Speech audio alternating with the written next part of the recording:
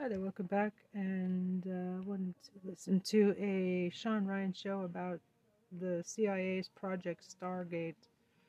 See what else. Hey everybody, welcome back to the show. CIA's Every once in a while, I will take a speculative interview where nobody really knows the truth on the subject matter, and when I do that, I always talk about that in the introduction. This interview, however, may be a little bit hard for some of you to believe, but I assure you there is no speculation. In fact, I've provided a lot of the documentation you'll see presented in the actual episode, and for those of you that still don't believe, do your own research, look this stuff up yourself, and you'll find that it's very real. Remote viewing has been around for a very long time. The U.S. was a little bit late to the game on it, as the Russians have been utilizing this stuff for several years before we did. I brought on the first remote viewer for the United States. This man is a legend. He called The Hunt for the Red October submarine. Many of you have seen that movie. He called where the first International Space Station was going to crash into the Earth. He called a lot of things. We're going to cover all of them on this show. Ironically, I've heard that this man actually remote viewed his own death, which supposedly happens at age 78. Coincidentally, this episode was recorded on his 78th birthday. Wow. And I address that and ask him this question in the episode. You'll see it's at the very end. Ladies and gentlemen, if you get anything out of these episodes, please like, comment, and subscribe to the YouTube channel. Head over to Spotify or Apple Podcast. Leave us a review. That really, really helps the show. Just leave one word in the review. That helps us. And ladies and gents, without further ado, please welcome remote viewer number 001 for the United States, Mr. Joe McMoneagle. One last thing before we kick this off. There's a lot of talk in this episode about the Monroe Institute, a institute that helps develop and hone in these type of abilities, which offers courses to regular, everyday people. Hold on. A institute that helps develop. Last thing before we kick this off. There's a lot of talk in this episode about the Monroe Institute. Monroe Institute. A institute that helps develop and hone in these type of abilities, which offers courses to regular, everyday people like myself. I plan on going. Check out their website. Sounds fun. I wouldn't be surprised if I see you there. Love you all. Enjoy the show. You might ask why I would be concerned with bringing the history of the Bible to a more popular. Thanks for 345K, even if it's just law enforcement. Welcome to the show. Thank you. Glad to be here, actually. I am very glad that you're here as well. I've been looking into you for right around a year now, and Wow. Sean Webb has introduced us, a mutual friend of us, and credit to Sean. I've been listening to you for about a year, on and off, and then in the weeks leading up to the interview, your voice has been in my head. I don't know if you're pulling tricks on me or not, but it's been in my head a lot. I can't do that. Doesn't work that way. And Sean has been a very valuable resource. He's a cool guy. I like him a lot. I really do. He's a neat guy. All right, Joe, so I want to give you an introduction, and I believe this may be the longest introduction I've ever done. So bear with me here. Okay. Joe McMoneagle, you spent over 12 years as an Army intelligence officer in Vietnam and Southeast Asia. You've survived 3 assassination attempts. Army Intel performed a fake funeral on you. You survived over a decade in a job that has a 20-month life expectancy. After your field service, you were tapped for a highly classified black project connected with the development of the first remote viewing program for the United States Intelligence Service called Grill Flame, later renamed Stargate. You have provided time-sensitive and actionable intelligence for the CIA, the DIA, the NSA, the FBI, DEA, NRO, National Reconnaissance Office, NASA, U.S. Special Operations Units, Joint Chief of Staff, the National Security Council, and the White House, among other agencies that we can't even bring up. Your esteemed service in remote viewing for government earned you a Legion of Merit Award, one of the most prestigious awards in the U.S. Army Intelligence a U.S. Army intelligence officer can be given. After your military retirement, you spent decades as a remote viewing consultant for U.S. intelligence, saving dozens of lives, including those of some missing children. You have remote viewed everything from classified submarines to hostage situations and even Mars. You've performed numerous successful remote viewings on live television in Japan and the U.S., and you currently guest teach remote viewing at the Monroe Institute. Many call you a psychic spy, but you are remote viewer number 001 for the United States. I've actually covered this, an interview with this guy, maybe a couple of them on Gaia, so you can... If you dig this guy, you can go check out my other one on him. I'm out of breath now. Welcome to the Sean Ryan Show. It is an honor to have you here. So, I can't wait to get your life story. I just have to. What if he's still Have alive? to say one thing. That's the 3 assassination attempts. You could interpret one of them as an attempt. And that was when I was in Austria eating dinner with my ex-wife and close friend, and got something in my drink that wiped me out. I had no heartbeat until they got me to a clinic. And the hell was that? Surprised everybody by coming back to life. Wow. And as a result, got smuggled out to a rest home in Munich, where they wanted to know how badly my brain was damaged, because I had no heartbeat for so long. So they assumed I had brain damage. That and the fact that I was talking about God's a white light and you can't cease to exist might have had something to do with it. Interesting. So they let everybody think I was dead. And I think it was just a few years ago, maybe 5 or 6 years ago, I met somebody in Lynchburg, Virginia, who came up with, he had a beard, he came up, he said, "Do you recognize me?" And I said, "No." He said, "Well, I work for you at the detachment, the border site detachment, and we all thought you were dead all these years." Wow. And here you are giving a lecture in Lynchburg. And so that kind of is, you could interpret that as an assassination attempt. There's a couple other events that could be seen that way, but only from a certain perspective. I don't think they were assassination attempts. Really?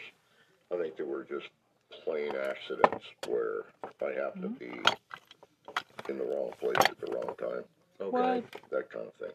Well, we will get to that in your life story if you don't mind prompting me when appropriate. But Joe, I want to go through your whole life. I would like to document. This is your biography. I want to document your entire life, starting at childhood all the way up to now. But before we get into that, everybody on the show gets a gift.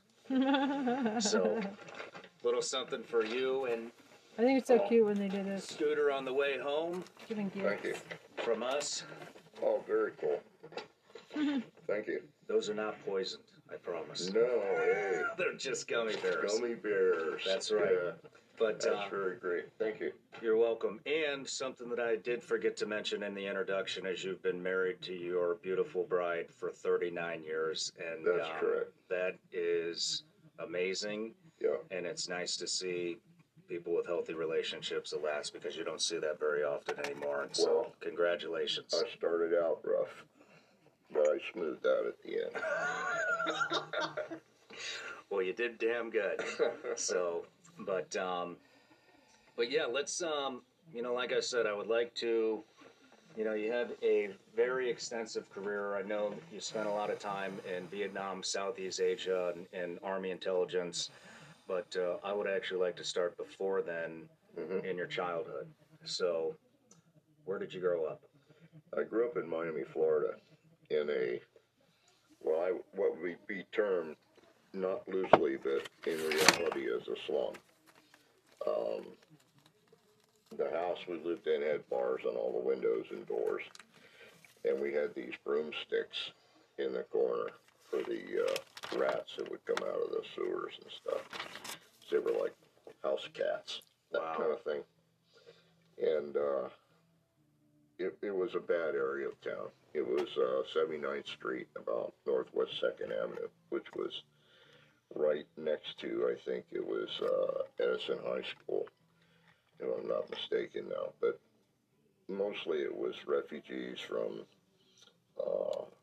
Cuba, a lot of poor people, white people, black people, Puerto Rican. A melting pot. A melting pot of very poor people. And so there was a lot of rough gangs there and whatnot, which I adamantly fought not being a member of. And I remember I would tell them, it's okay to mess with me, but don't mess with my sisters or my mother.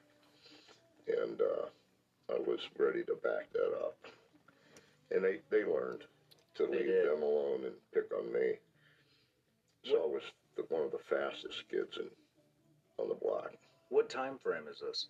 That's, let's see, 1950s. 1950s? Yeah, I was born in 1946, so it would be about 1958 on. And I went to Catholic school, elementary school, which is about 1.5 miles away. It's now the cathedral in Miami. Okay. But it's now in a very poor neighborhood. It wasn't then, but we had to walk out of the poor area to get to the church. There's a little wooden church called St. Mary's on a little hilltop. And now it's, you know, all encroached by big buildings and whatnot.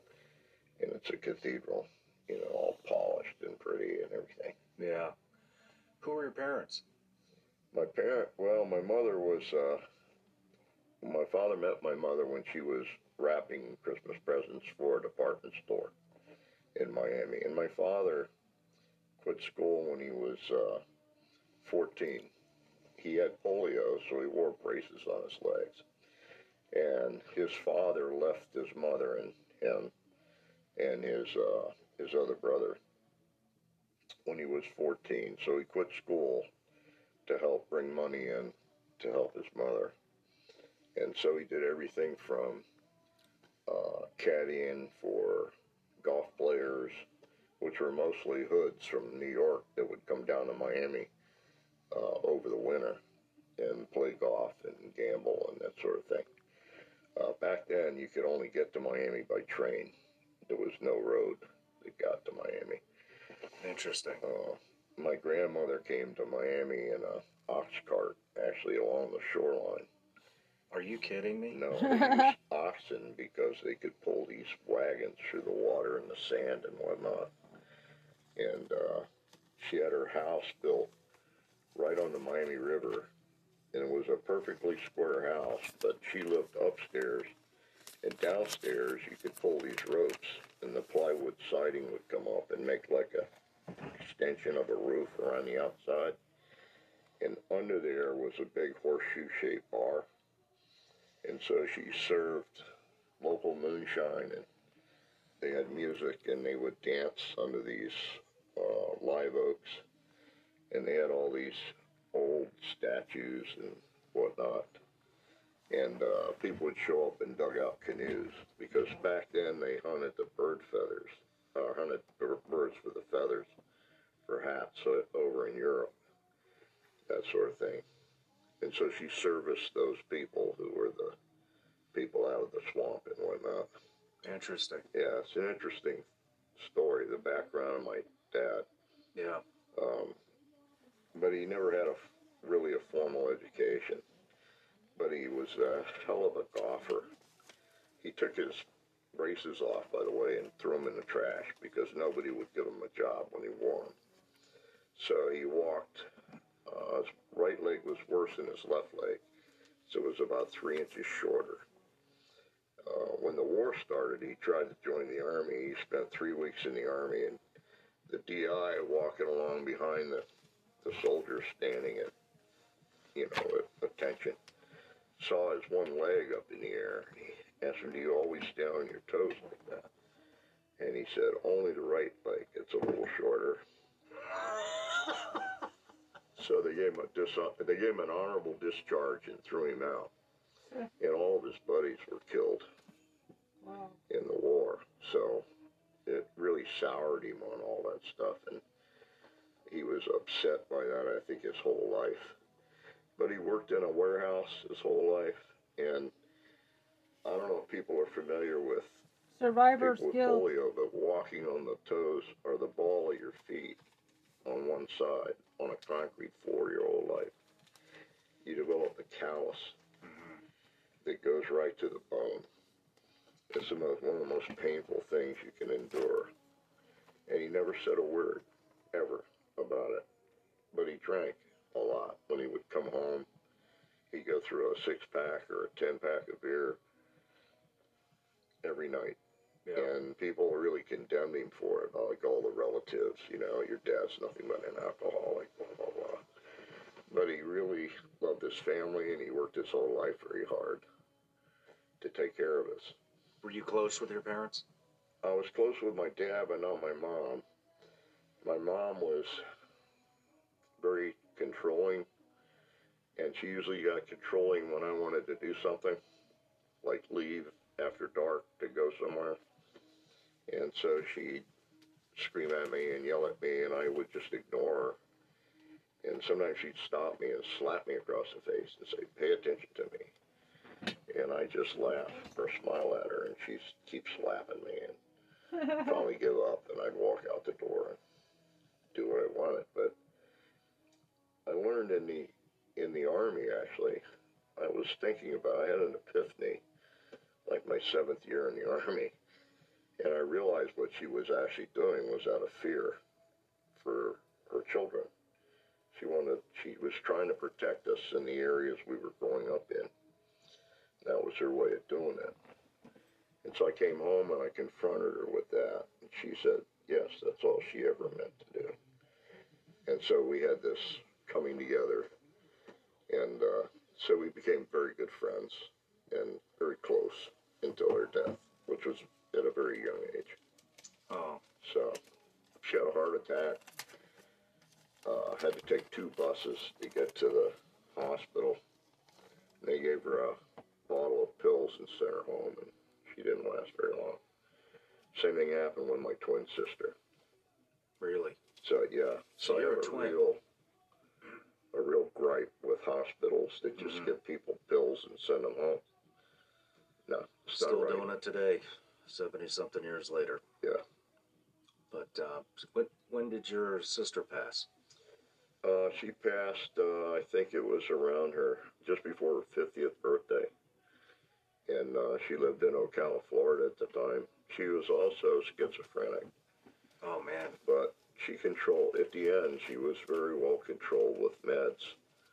Was, living her life, and it was a good one at the end.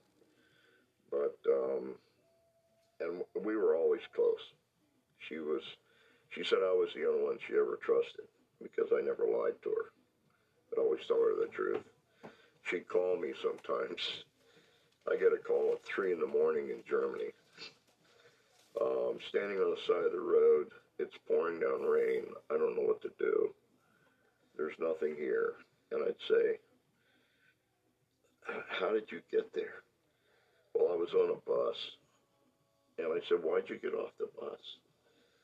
So little Abner was looking at me. Yeah, little Abner is a cartoon in the newspaper. And she said, no, he's not. He was driving the bus. So I had to get off. And I go, oh, geez. what do I do?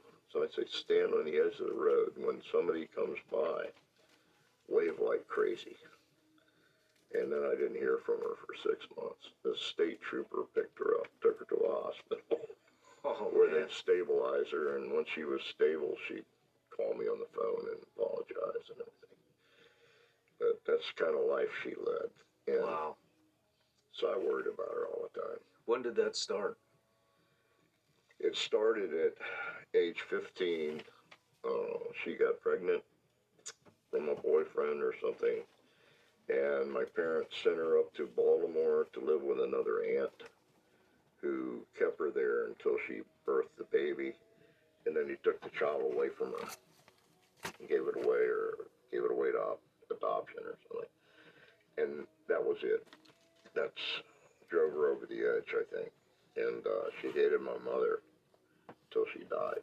You couldn't talk her into any other belief.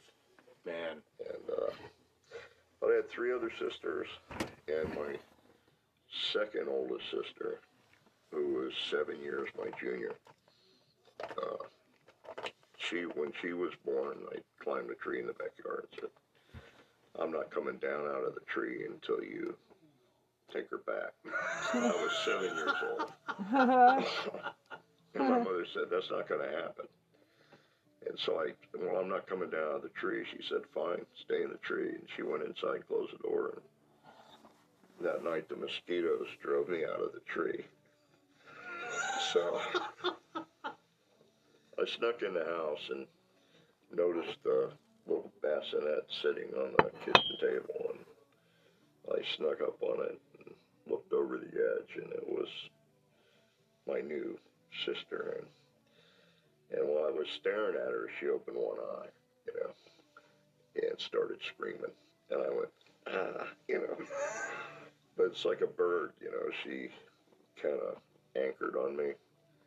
And everywhere I went, she went. Everything I did, she wanted to see what I was doing. And in her early years at school, I had to walk her to school, which is okay as long as I didn't, have ownership. Yeah.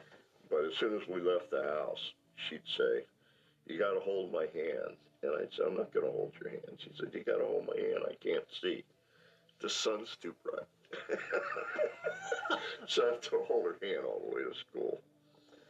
And when people meet her now, they think she's my twin because we think alike, talk alike, everything about her is the same as me almost.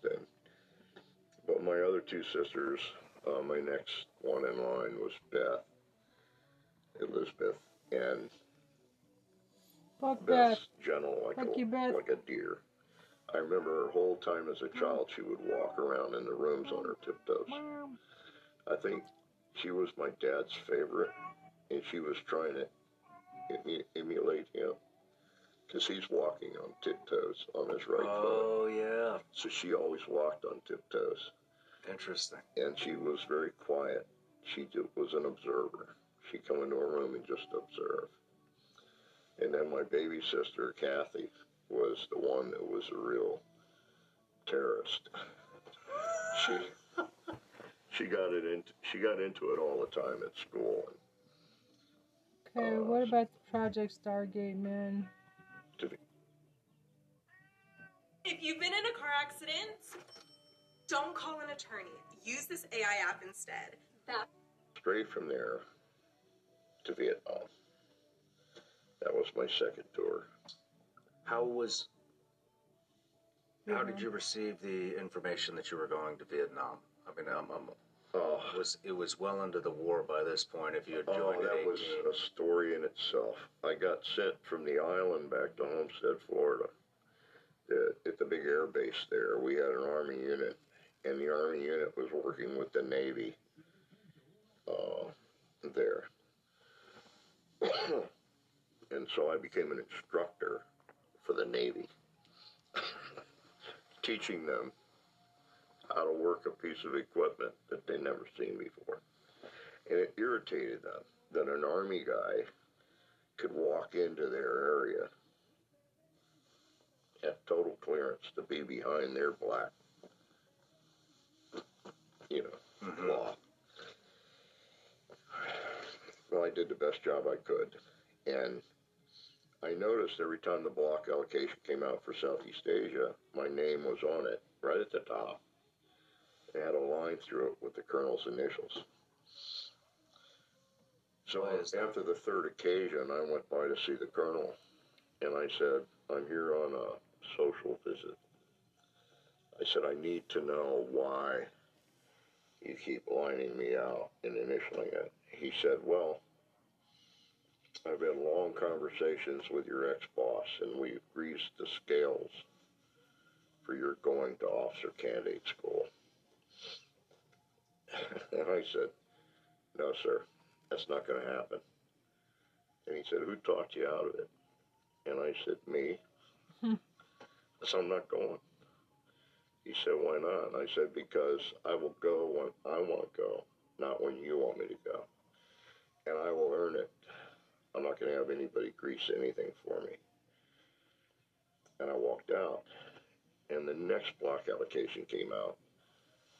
Red line and initials again. So I went back to see him, and I said, I thought we had this discussion. And he said, yeah. He said, but Southeast Asia is not in your future. And I said, it should be. I'm due, overdue. And I said, why are you doing this? And it turned out, and he's very open with me, his son died at age 18 from leukemia or something like that. And I looked almost identical to his dead son. And he had taken me on as somebody to protect. And I said, don't do this. I will not receive this well. The next block allocation, Southeast Asia. That's how I got to Vietnam. So you wanted to go? I wanted to go, yeah. That was part of being in the military for me. That was like, that's where it all is. It's a war. That's where they send people in the Army. You know, that, and I felt I was well trained. I knew what I was doing. Why not? It didn't make any sense to me that somebody was keeping me out of it. It angered me in a sense. Were there a lot of people at that time that actually wanted to go to the war? Because no. Nowadays we don't hear that. No, there was huge demonstrations starting to build for resentment about it. Nobody wanted to be drafted. Nobody wanted to volunteer. It was a bad war. Nobody wanted to be in it. It was growing. This was, let's see, beginning of 67. And so, no, it was not a good thing. But I felt like it's denial. It's like stupid. You got it. If you're in the Army and you're a volunteer, that's what you do. You go where the war is. You go where the fight is. You go where you're needed. And so I went to Vietnam. And funny thing happened when I got to Vietnam and I walked in my first orderly room. That I had these orders in a packet that said not to be diverted by anybody, no matter what their rank, by order of some general somewhere. The first thing they tried to do was divert me. Divert me to a colonel who came in with a Jeep and a 5-ton and was looking for 25 worn bodies. And he had blood on him, and I said, I'm not going where he's going. Obviously, he's not very good at what he does. So I just walked away from him and went to the tent of the guy who was running the repo depot and just walked into his tent, laid in his cot, and took a nap. My orders said not to be diverted, so I took it seriously. So I finally got my orders to go up to the 330th Radar Recon in Pleiku area, Central Highlands. And so when I got up there and I walked in the orderly room, they said, oh, you're already in E6. And I said, Well, yeah. He handed me another E6 stripe. I said, what's this? He said, well, that's the blood stripe we were going to give you when you walked in. You know what a blood stripe is. What is it? That back then it meant the guy you were replacing was killed. Oh, shit. So you got his rank to take over. And I said, I don't know anything about what he was doing. They said, well, nevertheless, you're in charge of it. And so when I met the first guys I met, I said, I'm not in charge of you guys. You're in charge of me because I've not been here before. So until I'm comfortable, I'll do everybody else's job. But the black guy who's been here the longest, you're in charge. So that's how I did it. And so, what was your mission? My mission in Vietnam was manifold. One was predominantly running outstations, what we call outstations for direction pointing. We had some 5 or 6 HF, high-frequency direction pointing stations. And they were out of the way. They might have 6, possibly upwards of 8 men assigned to them. But there were huge bunkers in the center of an antenna field that would do direction pointing. And getting from the outside of the antenna field to the inside of one of those bunkers usually required somebody coming out and meeting you and saying, step where I step. Because there was no other defense. They had swing rack twin 50s on top of the bunker and big searchlights and a lot of booby traps and a lot of mines and stuff. And generally speaking, the enemy usually left it alone, but when they decided they wanted to take one out, it was Katie bar the door, that kind of thing. A lot of support fire, which is predominantly what the bunker was for, because it was always danger close stuff. But nevertheless, that's what I did, is I managed those things, those sites and things like that. And we had a thing called an ARPD-1 at the time. I don't know if you are familiar with that. I am not. An ARPD-1 was basically a radio with a rotational antenna on top that does direction pointing in the HF area. It's, at the time, it was the most modern stuff they had at the end of the Second World War. Okay. So that piece of equipment weighed 68 pounds. It was considered man-packable. Oh, man. So you could dismantle it and man-pack it. This was back in the hard days. Problem was, it had batteries. The frickin' batteries weighed 60 pounds apiece. So it was like crazy. So the best we could do is we would hard mount it in a Jeep. And the Jeep that I went to the motor pool and selected a Jeep. And I told the motor pool sergeant, I said, you got any V8s laying around?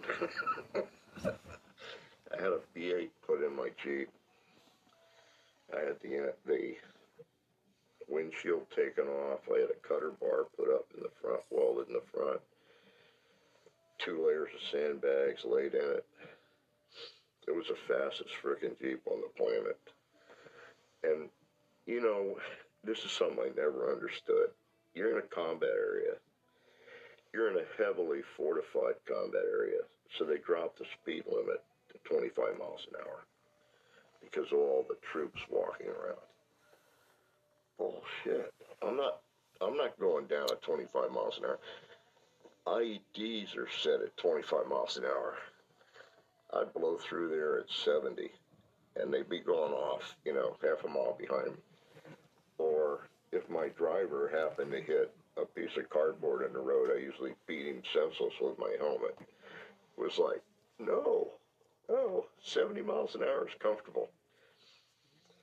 And they have these things where they stop everybody to form up a convoy where they can mount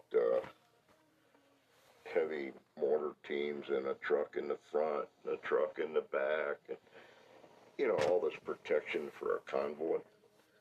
And what do? The bottom of the mountain pass, going up the other side, they hit the lead truck, the tail truck, blast the bridge out of condition, and then rake it as long as they can before cover arrives.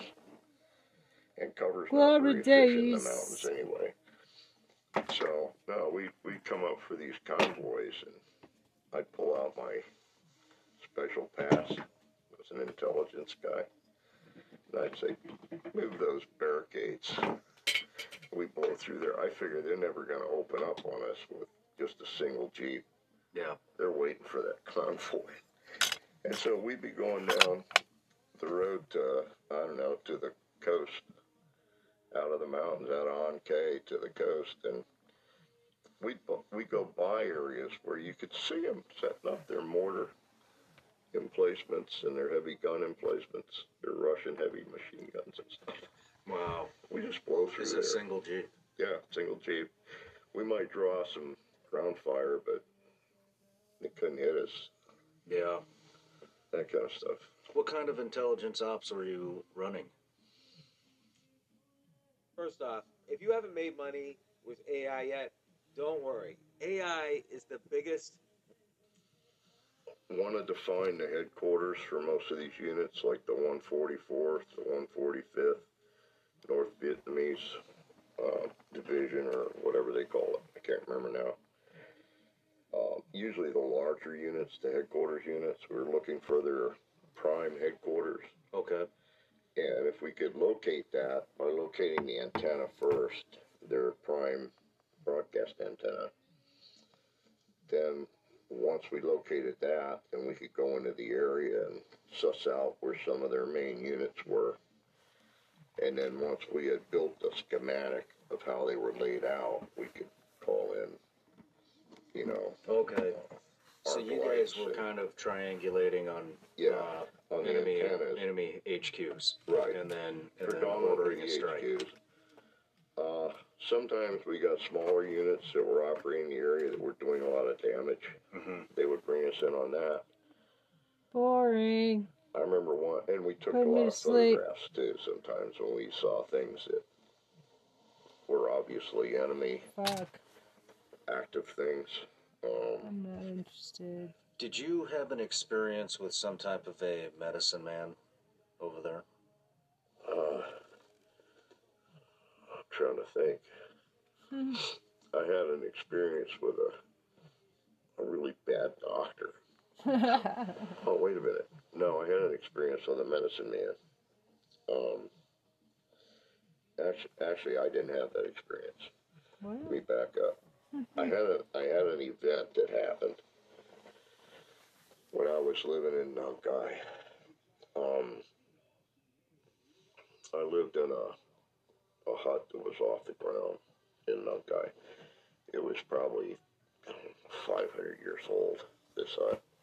It was 15, maybe 17 feet off the ground. You went up and down through a ladder, a center hole in the hut. And when you got up at night, you pulled the ladder up, shut the trap door, and put a pin through it. So that was security. Below you, there was a walkway to the ladder, but inside that wired-in area under the hut is where you kept the pigs. Pigs are a great alarm. You wake a pig up in the middle of the night, they start going crazy. So they make great alarms. So everybody keeps pigs under their hut. And so I slept on a pad that was on the floor, and I had a little candle, usually lit. And I had a beam that went across my head, maybe this high above my head. So I sat up too quick and hit the beam. But on this side of the beam, where my head would hit, were two pins, and I had a combat shotgun laying up there with alternating solid slug XXX. That was my go-to weapon if something happened in the middle of the night. And this one night, well, I had an open balcony. It had, you wanted a window, you just cut a window with a chainsaw. Shit. Told me about it. I was like, Oh my God, this There is it 6 is. hours long? When What? was your Holy shit, When this was is your 6 hours first- long. when did you get poisoned? Oh man. Was that in this time frame? no, that was, let me think a minute. To be generated. Skipping forward, because this is putting me to sleep. It's military stuff. Now, can it be generated? Yeah, you could generate it, but only within limited circumstances in terms of targeting something.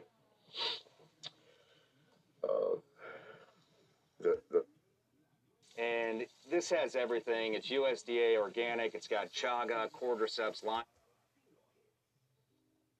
Topic before you were recruited. Before I was recruited, didn't have an opinion.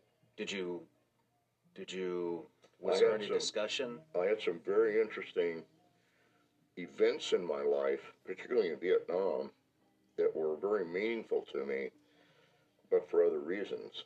I didn't understand them, but they happened. Mm-hmm. An example would be, I was at a fire base, and I can't remember the name of it now, but it was in,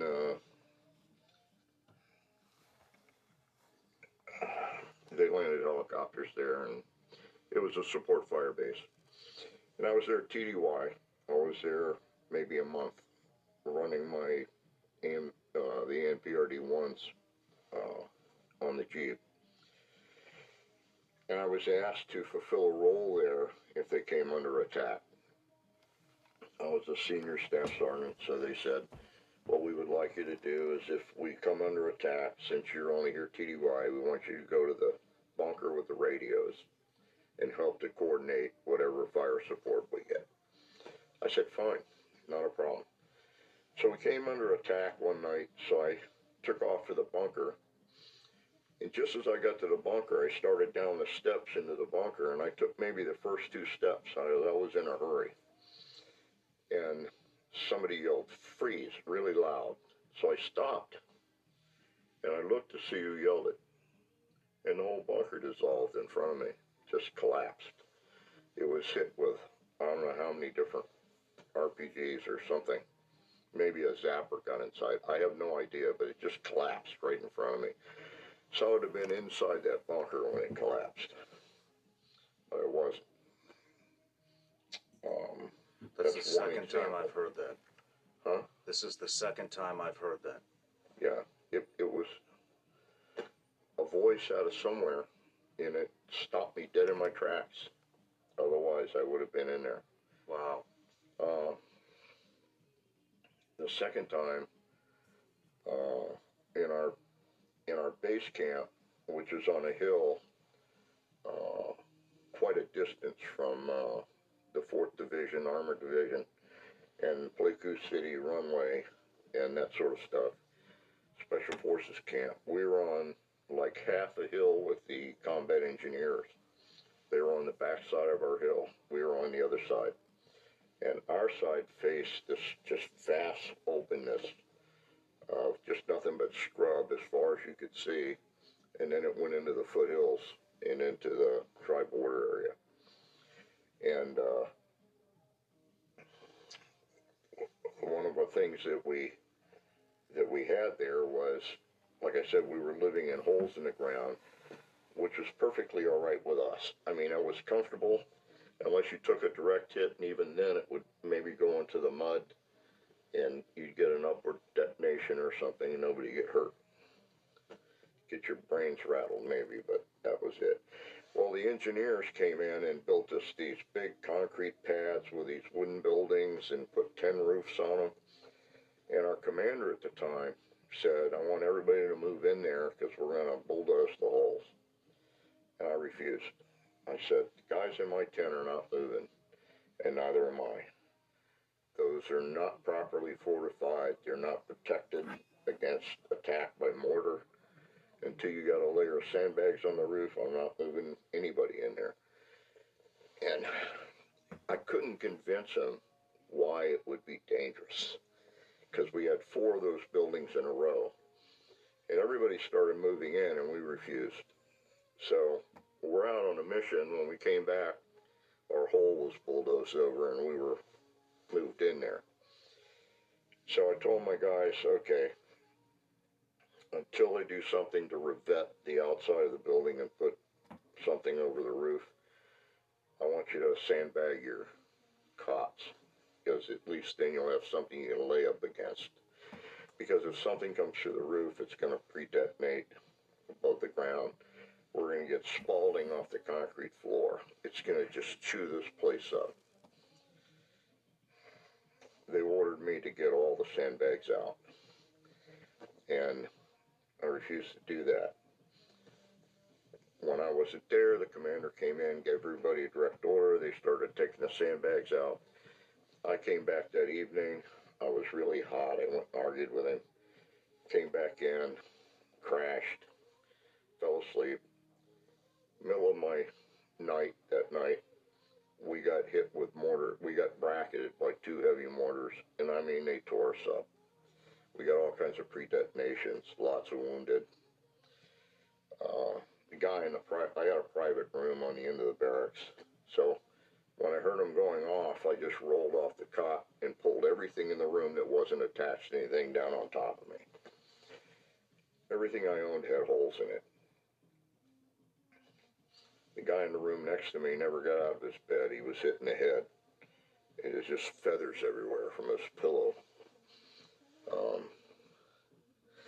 So I was inside having the guys re-sandbag the surviving guys re-sandbagging their cots when the boss came in again.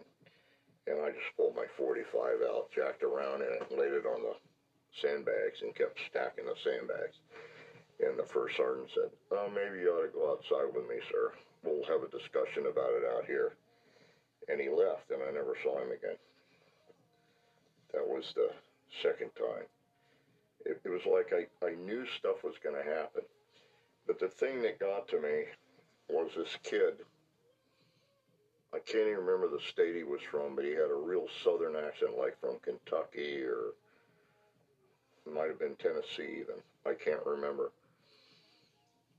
But all he wanted to do was make me happy, because I happened to be the sergeant of the guard one night, and so I was in charge of all the bunkers and stuff. So the following morning, when the bunker guys had all been relieved, I told this kid, I said, go out and collect all the loose hand grenades, collect them up, put them in the back of the 3/4-ton truck. I didn't tell him specifically how to do that, but I told him to do that. So he said, yes, sir, right away, and he ran out to do it. And I was talking to someone else, maybe 80 feet away from the bunkers, and the 3/4 was parked over near the side. And he was waving at me, and he was walking to the 3/4-ton truck carrying a gunny sack.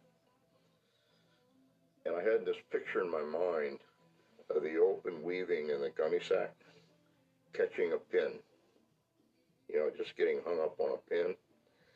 And I started yelling at him and doing this. And he started waving back. And he walked over to 3/4 and turned the gunny sack upside down and shook the grenades into the back of the 3/4-ton truck. And it was a big, big flash, and he was gone. And I just saw that whole thing happening like 60 seconds before it did. Wow. So I started paying attention to stuff. If I'd be sitting out on the ground, leaning against the sandbag wall or something, reading a book, and I get this funny feeling, I would get up and walk into the bunker, and we'd get hit with a couple mortar rounds. Things like that. And guys started noticing that. So if I got up and went somewhere, they'd all get up and go with me. Like I went in a bunker, the bunker get really crowded with guys coming in, things like that. And so they said, well, you seem to know when something's going to happen. So you had articulated this. Yeah, I was thinking that stuff anyway. So when I went and read this data, this is many years later, I'm doing it for the general, and I went back and told him that I thought there was a threat buried in it. I was serious because there were a couple documents in there. Is this the table with all this? Yeah, the table with a mound of stuff on it. There was only maybe 2 or 3 documents in there that I read that I took very seriously because they were, one was from Russia, 2 were from China, I think, and one may have been Czech or something. But it was research that they had been doing on combat vets where they would know things, and that resonated with me. And I thought, well, if they're researching that for possible use as a collection tool or a casualty preventive tool of some kind, that, I mean, didn't hurt anybody. CIA's Project Stargate, we're talking about that. And then there is the submarine incident. Yeah. Can you go into detail about that, please? The target was, at the time, my understanding was it was the largest building that existed in Russia, north of the, or in the world actually, north of the Arctic Circle. It was a what they call a coal harbor, frigid harbor. They always had these big icebreakers sitting outside the harbor. They were building something in this building, but it was not connected to the harbor, so they didn't believe it was a ship or anything. But there was a lot of material going in off of railroad cars and stuff. There's a lot of heavy guards around it. They couldn't hire somebody to sneak a camera in and take one picture. They just didn't know what was happening inside this building. So I and one of my best friends, he's dead now. He died during the project. His name was Hartley Trent. Hartley Trent and I worked the target. And we both pretty much said the same thing, really. That it was a very, very large submarine, huge submarine. I remember somebody asked me in one of my sessions, how big is it? You keep saying big, huge. Well, how big is it? I said, well, it's about 33 feet or 30 feet shy of the length of a Soviet aircraft carrier. And probably 70 feet wide. Really huge. I said it's like 2 big half submarines being stuck together this way. And there was a number of other things we said about it. I can't remember all the details now, but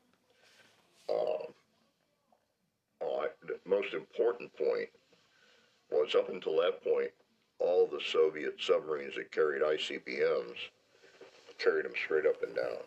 So they had to stop the launch. That was like an 18-minute window where they were really vulnerable. This went away as a vulnerability because this new submarine, I said, had slanted tubes so they could launch on the move. And there were some other things I can't remember now, but anyway, Hartley and I pretty much agreed on a lot of that. But I have to tell you, he was targeted separately from me, and I was targeted separately from him, and we never spoke to each other about it because we were under orders during remote viewing to never discuss what we were targeting in any way, shape, or form because they didn't want tainted information going across viewers. So I didn't know he was reporting what I was reporting and vice versa. We sent the report to the National Security Council because that's where it was being targeted. The National Security Council had been targeting it for 2 years. Couldn't get any information on the building at all. So we sent a report in. It was carried in by an admiral by the name of Jake Stewart. I think his first name was Jake. I might be wrong there, but I do know his last name was Stewart, because I had known him for some time. And he carried the report to the National Security Council, but then he brought it right back. And he said they won't accept it. They said this is just total fantasy. I remember talking to him about it, and I asked him why did they say it was fantasy, and he said because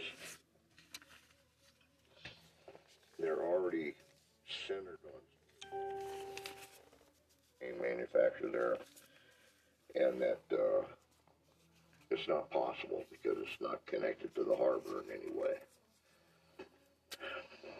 I said, well, tell them the fantasy is going to be launched in 112 days. It actually made me angry that they just resented the information. Sure. So I said, take it back. Tell them the fantasy will be launched in 112 days. So Admiral Stewart, I guess, went by the NRO. I don't know if that's true or not, but somebody went by the NRO and had them order up a couple overheads of the harbor 114 days out. I don't know what happened at the National Security Council, but I do know they didn't care about our report, so they probably threw it on a shelf and ignored it. 114 days later, when they took pictures of the harbor, a channel was cut to the sea. The Typhoon-class submarine TK-089, first ever built prototype, was parked in the harbor, tied up to a Soviet aircraft carrier. I think they were using the aircraft carrier to blind anybody sailing by the port, so they couldn't see, or anybody who was looking into the harbor. And it was about 30 to 33 feet shy of the length of a Soviet aircraft carrier. Wow. It was a monster. Now, what I found out later, and nobody knew, is they built 8 more of them, and no one ever saw or heard of them. So, where were they built, and how did they launch those that nobody knew about? When I was in Russia with Ed May, and after Perestroika and the wall came down and all of that, I met the chief of the Red Army, or whatever they call him, and he wanted me to sign a book that I written where I talked about the submarine, because when they declassified everything, CIA declassified everything, I talked about it in one of my books. And he thought it was disinformation for 6 years. That's what he told me. And I asked him why, and he said, because it was in your book. And I didn't know about any submarine. And so I said, then why do you want me to sign the book? And he said, because I just found out it was real. So I said, so I don't get this. How do you know it wasn't disinformation? And he said, he did this. He looked around and he leaned forward and he said, I know because our spy in your DIA told me it was real. I went, oh, jeez, what do I do now? That's all he said. I said, would you give me the initials? He said, oh, no, I couldn't do that. They'd bury me under the front steps of the FSB. So I said, it's okay, I'll wait you go to sleep tonight. Get it from your head. That's all I could think of to say. And he ran out of the room. They came back in and grabbed this book, which I had signed, and took off with it. And then the general that I was, that Ed and I were talking to said, you got to stop scaring my generals, Joe. You just got to stop doing that. I said, okay, I won't do it anymore. Wow. So when you're tasked to do these things, how do they approach? Well, they just tell me, Joe, you're up. And I go in a room, which they're taping and monitoring everything. And I sit down with a monitor, and the monitor throws an envelope on the table. Either he or she nor I know what's in the envelope. In fact, nobody knows what's in the envelope except the tasker who talked to one person, which is my boss. I was listening to the very kind of long, lengthy 6 hours interview of Sean Ryan, Joe McMoneagle. But I'm kind of skipping ahead a little bit because, you know, it's At the too very long. beginning, we didn't have a language of detail where we could interact together and speak in great detail with one another about some subject. Or when we were going into a valley to hunt, we maybe That dog will hunt. Our guide, our witch doctor, our leader, whoever, who was probably the most psychic person in the entire group, who said, hunt on the south section of that valley. And we would hunt there and find plenty of game, where if we hunted anywhere else, there wouldn't be. Or if we said, okay, we're going back to our old hunting grounds. There's 3 caves there. Which one should we meet at? Meet on the westernmost one. Don't meet on the other 2, because cave bears are living there. If they come back and find us there, they will kill us all. So it's a survival mechanism. People understood what their minds were telling them about their environment and everything. They had no other way of judging it. So it makes a lot of sense. Where did we become this inefficient? Yeah, where did we steer off of that? Because with that, there's no need for language. Right, there's no need for a language. And why? Because we lived in very small family units. The biggest tribe of people was probably 9, 10 people, all birthed out of the same families. And so we were all intimately related to one another, fighting for survival. And so we could actually read one another's minds, or the very thoughts that others were thinking in our group. Why did that go away? Well, because small groups started banding together, because there is strength in numbers. And when you have strength in numbers, it trumps small units.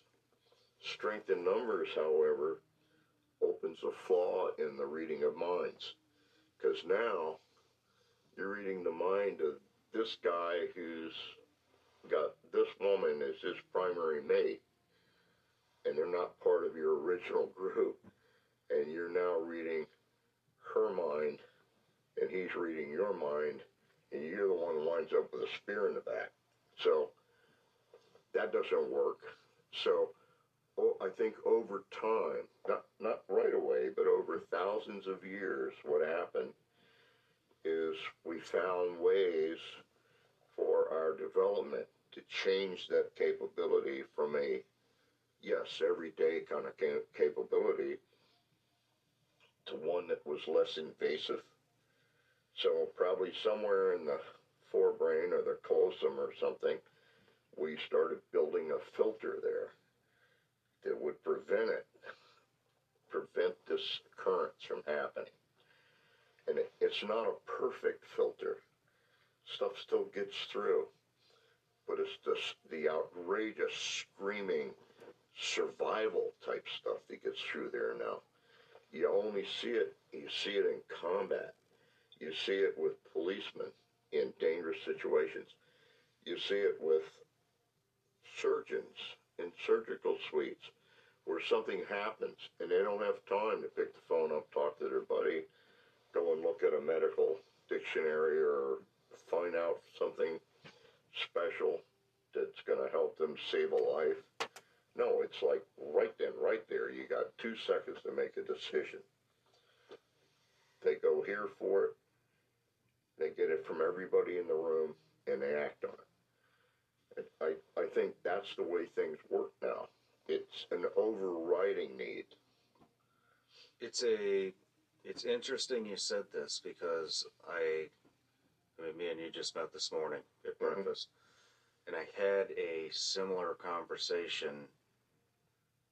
I can't remember who it was, but they were saying it was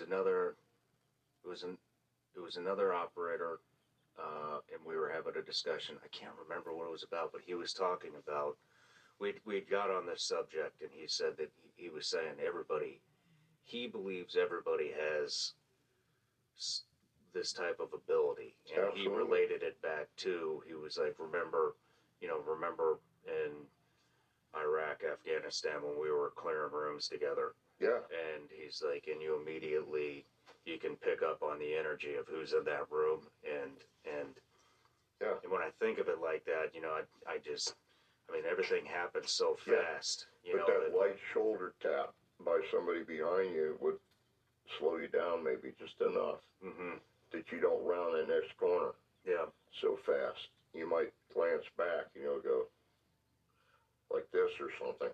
You like feel each other. But we would also, I mean, we would call it reading the room. And so it would be, women, children, men, bad guys, good guys, and that is what you go off of. You go off your gut instinct, intuition, whatever you want to call it. The only time I saw that was at the Tet Offensive when we had to clear Pleiku City. I saw some of that then, where it's gut-wrenching to kick doors in. When you're going through a town or a city or a village or something, it's really, there's times when you don't have any problem kicking a door in and then ascertaining who's inside. There's other times when you just don't want to kick that door, It's kind of like, no, I'd rather like flashbang it first, then kick the door in. And it's an intuitive knowing that I need to do this. So does everybody can everybody access this, or is it a gift that only certain No, I think everybody can access it when they're in a situation where they're at great risk. I think that's when it comes to bear, because they're open to it. Could everybody learn it? I think to a certain degree, yeah. And in fact, there's some evidence of that. There's a guy named Han. He wrote a book on this, by the way. I can't remember his first name. His last name I remember being Hand, just like your hand. And he taught a platoon of Marines before they went to Vietnam. Taught a team of Marines, platoon actually, how to sense their way through a inspection of a hut or a village hut. He taught them in a mock village on booby traps, what to look for, how to smell them out, how to feel about a room, how to suss it out, that sort of thing. And a lot of it had to do with how they felt when they just put their hand on something. And they then followed that platoon of Marines in Vietnam for 14 months. And their incidents from wounds from booby traps, wounds and death from booby traps, was 45% lower than any other platoon in the Marines. Wow. Did they continue that training? No. Of course not. We found that if you wire these two, the index finger and this finger, just have a wire coming off these two fingers, going to a computer, and a person's wearing a pair of headsets, let's say, and they're listening to white noise, just that hiss, and they're comfortably listening to the white noise, and suddenly there's a bang in that white noise. It startles them. What happens on the recording for those two wires is what you get is a huge spike and then a quick die-off. It It's their emotional response to that bang. 1.5 seconds out in front of that, there's a little bump that occurs. That little bump occurs every time a startling reaction is going to occur. So he came up with the idea, you take 4 guys in a Jeep or a 5-ton or a 3/4 or whatever. You take 3 or 4 guys, you wire them together, you run them through a averaging box into a computer, and the computer monitors looking for that little bump. And when it sees one of those little bumps, it lights up 3 red LEDs in the leading edge of the helmet. And the guy driving the truck or whatever, who's operating the vehicle, is wearing that helmet. And when those light up, he stomps the brake immediately. The IED will go off in front of him. Whoa. At a broadside. Whoa. We set up Corps of Engineers. We got a mock village, Corps of Engineers to set the IEDs, unbeknownst to anybody. We wanted volunteers from the Marine Corps of the Army to test this. And they all agreed, up to the point of actually doing it. And everybody backed out. Why? Why don't they back out? You can demonstrate it. In a lab, you can demonstrate it. Why wouldn't you test that? I have no idea. Neither do I. It's craziness. It is. It is. But all human beings have these capacities. It's built into us. I mean, it's a survival mechanism. It's ancient. It goes back to the beginnings of human. It's the reason we covered the earth. We're in charge of the entire world now. There are no cave bears anymore, no saber-toothed tigers. The predators of humans are all gone. And we don't have long nails. We don't have extra fur. And we certainly don't have the savagery of a saber-toothed tiger. Why aren't we gone? They are. All the predators of humans are gone from the beginning of man to now. Except man itself. Except man himself. And guess who the greater predation's coming from on man is man himself. So. Can you remote view through time? Yes. Not a problem. You can go back in time, you can go forward in time. And there's some proof that no human being operates in the moment, ever. We're affected by our past, we're affected by our future. We know that to be true. We just don't know what the aperture is. We do know going into the past is way easier than going into the future. And the reason why is you go into the past, all the concepts that support action in the past, you're familiar with. Like, you light a stick of dynamite, it's going to blow up. And you know that, because that concept's real. So you go into the past and you see a booby trap with dynamite. It's understandable. You go into the future sometimes just hours, maybe a week or 2 weeks or a couple months. Things happen for which there's no existing concept that supports it. An example would be, let's say we live in 1970 and we target a lab, a specific room in Sylvania Labs in 1975, where they built the first pump laser, where they got it up to enough range to punch a hole through 4 inches of stainless steel. Target that in 1970, and tell me how they did it. You can't.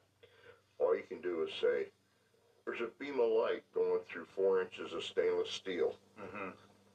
How did they do that? Beats the hell out of me. It's like somebody said to me once, I got targeted on an accelerator, and I tried to sketch it, Have you ever been inside an accelerator room? Not to my knowledge. You couldn't photograph it.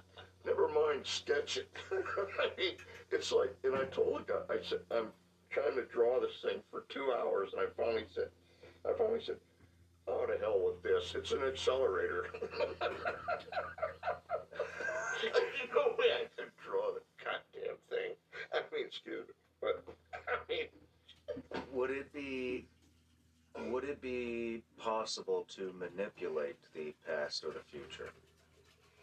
manipulate what again? Would it be possible to manipulate time? Some things that have happened in the past or things that are going to happen in the future? Yeah, I suppose you could if you had enough advance warning on something. You could be looking for it to the point that you could use it. Well, I mean, I guess you actually have already answered my question. If with the lights, you know, in the helmet and stopping it for an ID, that would be technically manipulating the future. The things we don't know is, does that become a permanent thing, or do people learn their way out of it? In other words, that's all fine and good. It works perfectly for, let's say, 3 months. Mm-hmm. And it works so well, they don't know what an IED is. And so it slowly dissolves that little bump away. And the next IED gets them all. Gotcha. And now you're back to, you know. Gotcha. I mean, I have a lot more of your remote viewings that I'd like to discuss, but another question that pops into my head is how do you keep yourself from exhaustion? Meaning, I could see somebody like you becoming somebody's favorite new toy. Yeah. I want to know this. I want to know that. I want to know this. I need you to do this. You know, and so how do you... Did that had to have happened with all the egos in D.C. and within the intelligence agencies. The first occasion, and it's one of the primary reasons why I retired from the Army. From mid-1982 until September 1st of 84, I was the only viewer. There were no other viewers. They brought in new people, but they were self-selected. These were people who said to the general when he asked, and that was a different general now, General Bert Stubblebine. Whenever he asked someone, what do you think about this? They said, oh yeah, I'm psychic. Okay. And he bought it and brought him back to the headquarters. But then they had to be trained to be psychic. And the training everybody bought was the training devised by the guy named Ingo Swann, who worked for Stanford Research Institute. He came up with a training system that was never approved by anybody. Everybody thinks it was approved by Hal Puthoff. It never was approved by Hal Puthoff. Hal Puthoff allowed him to do that because he needed the training system to maintain the project research. And so Ingo Swann became the trainer of the Army people that were recruited by self-selection. The problem with that is there's so much wrong with that. You now have people, like I said, anybody can remote view. I teach people. I've had one person in 16 different programs, or possibly more, I don't know how many I've done now, one person who said they couldn't remote view from the 6 days of training I gave them. At the end of the training, I always say to people, everybody who is totally convinced that they remote viewed during this 6.5 days or 6 days, raise your hand. Everybody raised their hand. And I always preface that by saying, doesn't have to be great remote viewing. I'm just talking that you know for a fact that you gave some item of detail about a target that you did not have a clue about before, and that detail turned out to be correct. That would be what you call remote viewing. one person, and that was a reporter who was collecting data to write a report on. So I know everybody can remote view to some degree. The problem is, afterwards, nobody wants to do the practice. Nobody wants to beat themselves against the wall for the next 3 years to be really good at it. No, that's when they start looking for okay, what's the easy part? When do I get the pill that I take? Yeah. And I'm a master remote viewer. Would you say that about bowling? If somebody taught you how to bowl? That's my question to them. They go, why would I do that? Bowling's fun. Well, it's the same thing. How clear,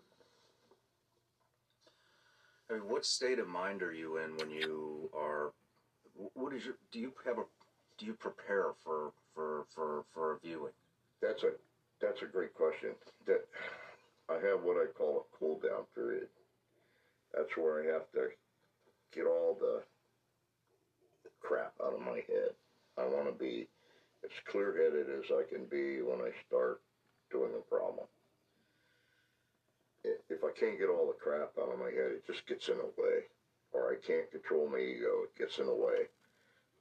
I want to get all those things out of the way, so when I do a remote viewing, I have what I call the cool down period. It's where I, just slow everything down, get as much out of my head as I can before I do a remote viewing. How long does that take you? It was getting upwards of an hour and a half. That's it? Well, that's long enough when you got a deputy director hanging out waiting for his answer. Yeah. They don't wait an hour and a half, I'll tell you that right now. They want it right now. I feel like it would take me a month to clear my head. Sometimes I wish I had a month to clear mine. Me too. I started going to the Monroe Institute many years ago, okay? The Monroe Institute's probably the most important place I've found in my life because I started going there when I had this problem. And clearing your head? Clearing my head. And when it got to be an hour and a half, an hour and 35 minutes, I started getting a lot of difficulties from my boss in the remote viewing place at Fort Meade. He said, go find a way to clear your head better, faster. So I said, yeah, okay. The Institute, the Monroe Institute, taught me very quickly how to use their technology to become calm, empty my mind, and be prepped for a remote viewing. I cut the hour and a half to literally 3 to 5 minutes. What kind of technology is this? They use sound there. They use different binaural beats programs to elicit that response, that calming response, that ability to see something other than the immediate moment, to see something other than being what you are. Their whole premise at the Institute is to help human beings discover that they are a lot more than what's encased in this physical body. That your spiritual nature, your whole presence on the planet, your job, everything about you is important and can be used for the betterment of human beings. And that's, I love the place for that. They teach you how to reach out and go places you just would never choose to go in terms of development, in terms of belief, in terms of being open-minded, that sort of thing.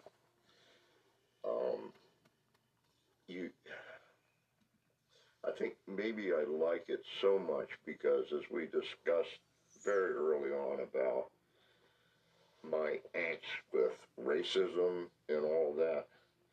There is none of that there at the Institute. You go and spend a week there with 20 other people, and they become family. And it doesn't matter where they're from, who they are, what they do in life, how much money they have. None of that matters. It's like 22 human beings coming together, gifted with a belief and an understanding that they're all equal. And they all have a presence in the world. They all have the power to change it. And they all have open minds, and they can all relate in some way. I've supported the Institute for as long as I've been a remote viewer, and I probably will to the day I die, because they're that good. And it's not just one individual.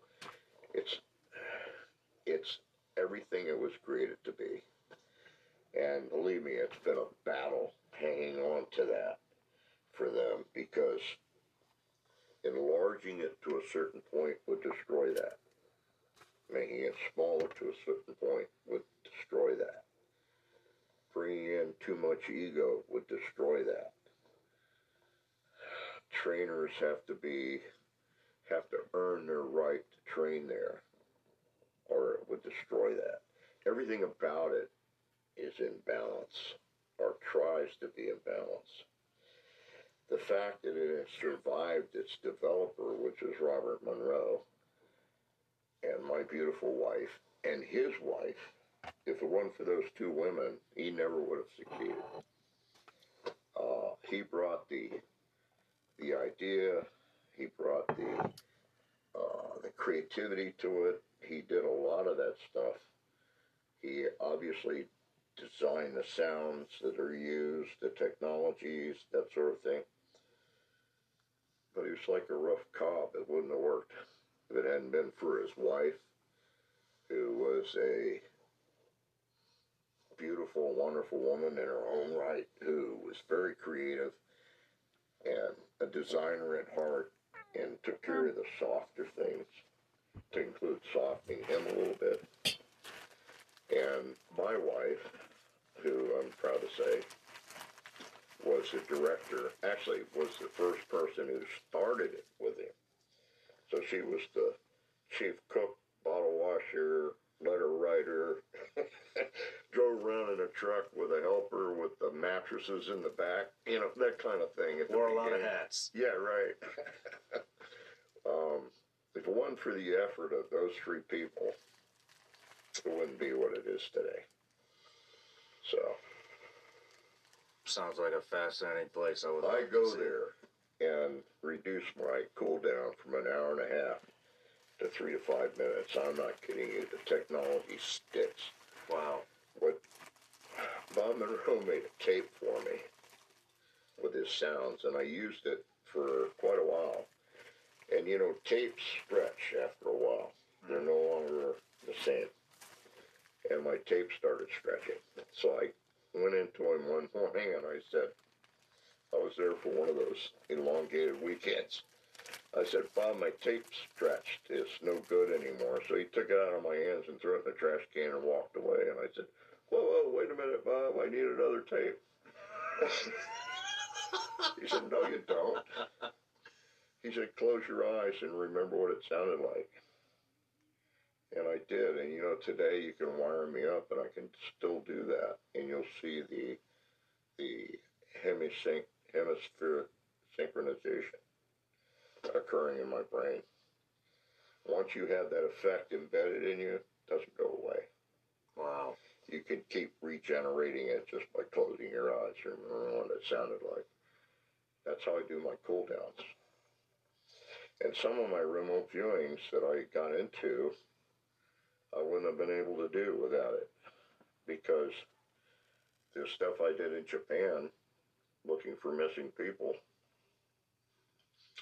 typical remote viewing for that would be sometimes 6 to 8 hours. Start at 8:30 or 9 in the morning and wouldn't stop. Straight through. All I did was drink ice water the whole time. Are you mentally and physically exhausted after a session? No more than you would be if you were intently working on something for 6 straight hours. Okay. Okay, same exhaustion. Somebody asked me once, can you do remote viewing when you have the flu? I don't know, how effective are you at your desk when you have the flu?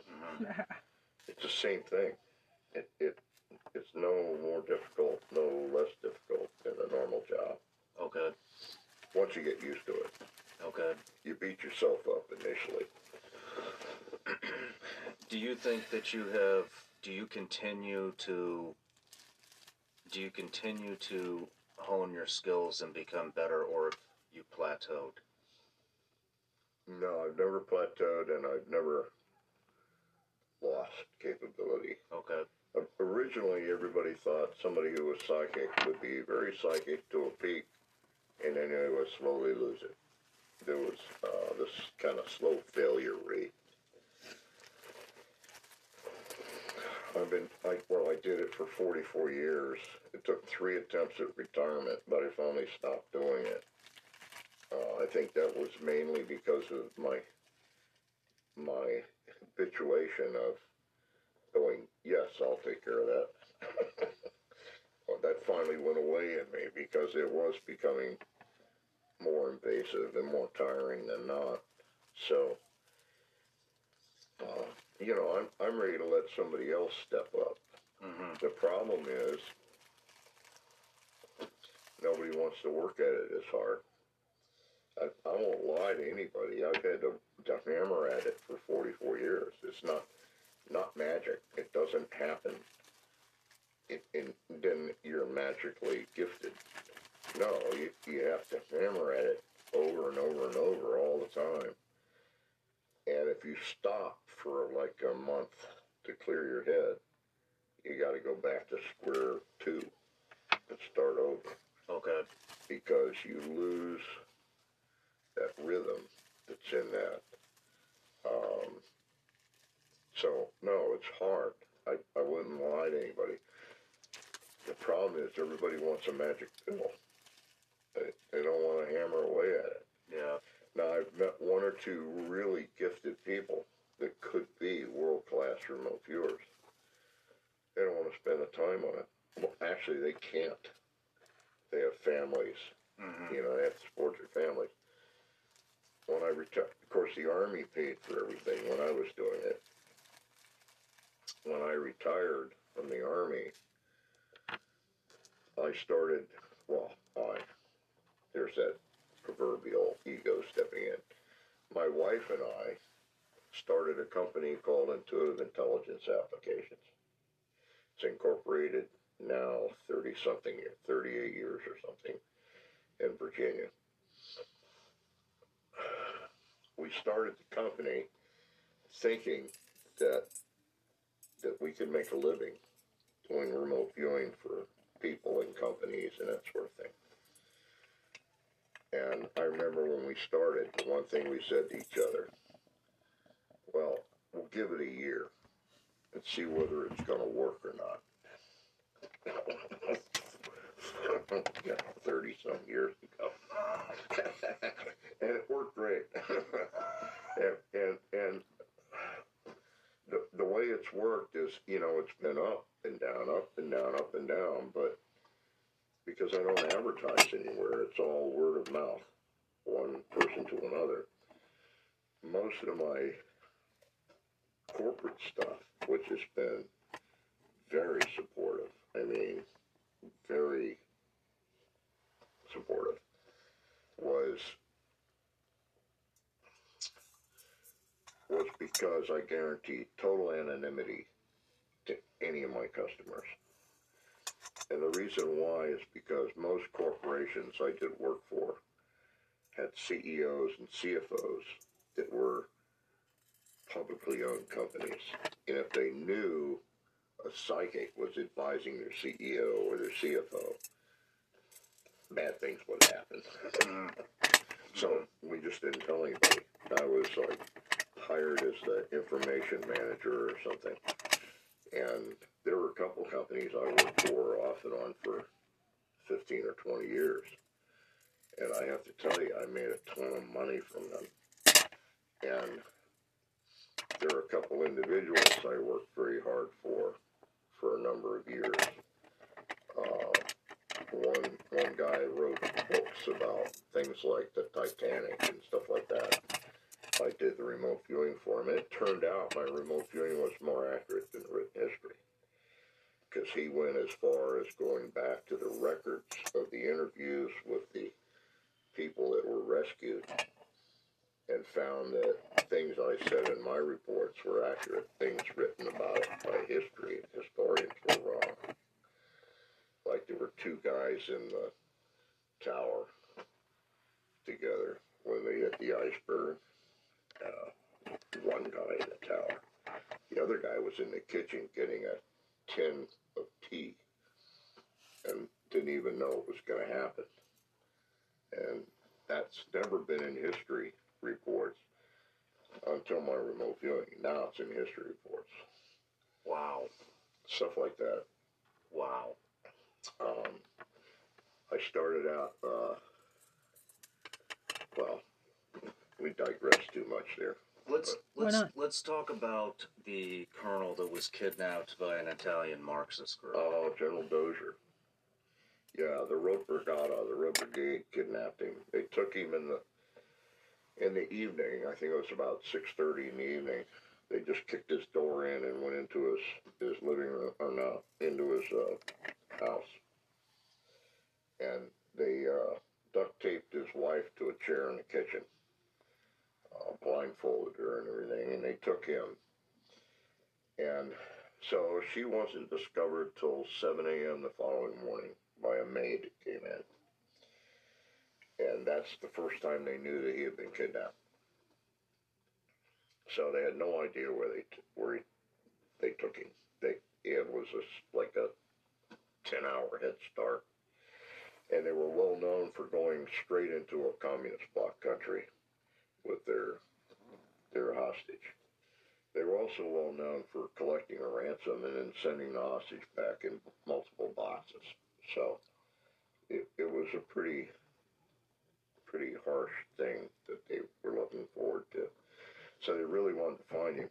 And so it was all hands on deck. And again, Hartley Trent did a lion's share of that work. And what I did is I kept saying, they took him to a place called Padua. Well, Padua was an archaic name for Ravenna, which was the city he was kidnapped in.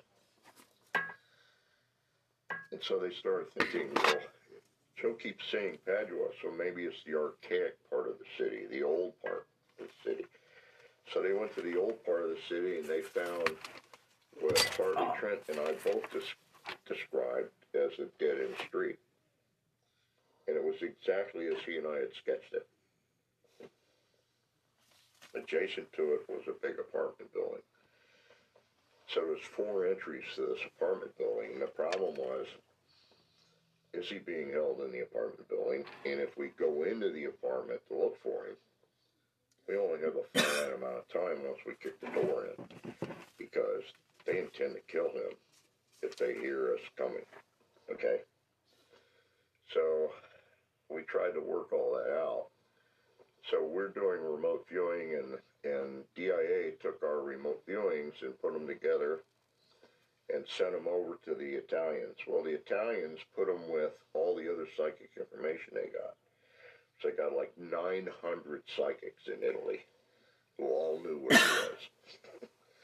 And so they had this mess of psychics. So they took the top 2 psychics they knew of in Italy, and they went with the first one and went to a hotel and kicked the door in on a room and caught one of their senior statesmen in bed with another guy. Problem was he was married and had 3 kids. That huge stain all over the front page. So they thought about the second psychic that they knew really well in Italy, and they followed that person and did what she said, and kicked another door in and caught a guy with 3 women who was also married and had kids. Was a political guy. psychic material and dumped it in the trash can. Said, no more psychics. DIA and our State Department went off. No, you will use our stuff. Send it back over. My understanding is in the back seat of a jet with the guy carrying it in a briefcase, barfing all the way. With the refuelings and all this stuff. So he gets there and he said, you will use this stuff. Or all my barfings are no good. And no, he suggested they use it, so they used it. So now they got this quandary. They want to go into this building. Well, in the interim, they caught a cousin or a brother or something of one of the Red Brigade's members. And he said, yes, they have a safe room in one of those apartments. But he didn't know which staircase. He just knew it was in that apartment building. So the big problem was, which entry? Well, Harley Trent came in one morning and he said, I've been working on this all night. I can't come up with anything. All I kept getting was the smell of roses. Well, it turned out there was a rose garden in front of one of the entries. My understanding is that's the sole reason they went in that entry. And they got the guy just before he pulled the trigger on the back of his head. Wow. Wow. And he was chained to a radiator inside a tent that had been erected inside the apartment. His eyes and he had headsets taped over his ears. He was listening to acid rock the whole time. And his eyes had been blindfolded, and he had a head cloth wrapped around him and taped. So he had no idea where he was. Couldn't hear anything. But the whole time he was thinking of his family and everything. Well, that's something else Hartley Trent came up with. I didn't have a lot of that, but I had a lot of the descriptors of the tent and stuff like that. So what we did when he was rescued is we brought him to our unit. We flew him back to the States and brought him to our unit and handed him all the reports, shuffled them all together in a nice way and put them in a folder. And I think he spent like 5 or 6 hours going over it, over and over and over. And we asked him if he had any comments afterwards. And he said, yeah. He said there were a couple comments. One is, every thought I ever had about my family is just dead accurate in this report. You kidding me? No. He said, secondly, he said, I can't vouch for anything that was going on around me because I didn't know. But the fact that the Italian police came in and saved me, I gotta say, they knew somehow or another that I was being held and how I was being held. The 10, all the rest of that stuff is accurate. He said, I have one recommendation. You need to start a school where important people and important jobs are taught how and what to think to effect their own rescues. I thought that was a brilliant statement. Me too. I have no idea where it went.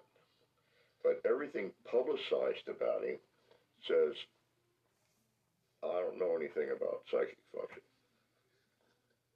Which is great. That was our cover. But another guy who was a hostage being held in Tehran, we monitored the hostages in Tehran for 14 months for their health and welfare and how they were being treated, that sort of thing. And Hartley, again, he came in one morning and said, they're going to release a hostage, but I don't know his name. It rhymes in some way with the face cards in a deck of cards. Well, it turns out the guy's name was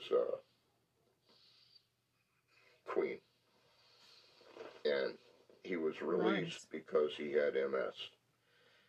And Hartley said his name rhymes with face card in some way. and I think he has MS. That's what he said. Based on that report, they sent an entire team of doctors, experts in MS, to Germany. 4 days later, they released Queen. He had MS. In the meantime, the State Department said, this whole report's bogus by your guy, because none of our people who have MS would ever have been sent overseas. And he never made that claim ever in his lifetime. Well, it turned out he lied, because he wanted to go overseas. So it flared up. It was in remission when he went overseas, and when he was taken hostage, it flared up. So all of that turned out to be correct. The other thing that we saw spider webs in the trees of the courtyard. Spider webs turned out to be tripwires to the claymores mounted in the trees. We saw an entry-exit possibility through the underground septic systems, and it was through the fact that there was an opening to the septic systems that was square, which was unusual. It's the only place in the world with square manhole covers, because they fall into the hole if you open them, and everywhere else they're round. And it goes on and on and on. Wow. They wanted to insert a guy in the compound that could do nighttime reconnoitering, and the problem was he needed reporting capability, that sort of thing. Well, there was a boat in the car garage. It had been demasted. It had an onboard radio. It had food on board. It had everything but the batteries on the radio. It had a whole bunch of cars in there with batteries. Whether they use that or not, I don't know. But I can tell you, I got called in once by someone in the Pentagon who wanted to know why we knew as much about a rescue attempt as the top 11 people designing the rescue attempt. He wanted to know who our source was. And I said, it's psychic information, and he said that was bullshit. And he wanted to know the source. I wasn't going to walk out of his office. And he put a cock 45 on the desk to prove it. Where to go with that? I told him some things about his relationships that he didn't want to hear. So I walked out of there. All my hair standing up. Back of my neck. I mean, stupid stuff like that. We were getting indications for months. You know, stolen vehicles, automatic weapons being put together and hidden, blockages being built out of concrete block in certain entryways, guys in hotel rooms with telescopes. I mean, it was going on and on and on. And we didn't know what to do with it, so we started putting it in an addendum. That was a mistake. Wow. Damn. Now, here's the thing. If we're doing that, why wouldn't terrorist organizations be doing that? Yeah. Yeah. It doesn't make any sense. It's scary. Yeah. It scares the hell out of me. Bothers me a great deal. So all you need is that little window, that little mistake to capitalize on. What, after this, I believe, is this when you retired? After going 2 years without any relief at all as a viewer, I said, that's it, I'm done. The General Bert Stubblebine at the time offered me anything I wanted. Said, you want to be a line officer, you want rank, you want money, you want, what is it you want? I can hire you back as a GS-15, da-da-da-da. Just don't leave. I said, no, I want to retire. That's what I want. And so I submitted my retirement papers, And I waited. 2 months went by, I never saw him again. So I went into the office, the place where I got the papers done up. Oh, Bert Silverbein came in like a month ago and tore him up. Said you didn't want to retire. So I did all my retirement papers again and went to him first. Said, just sign right here, General, on the top. You get to be the first one. First So one. I really don't want to do this. Just sign right here, General. So he signed him, and I hand carried him around and retired. What did you get the Legion of Merit for? I got it for two things. I was surprised by it, actually.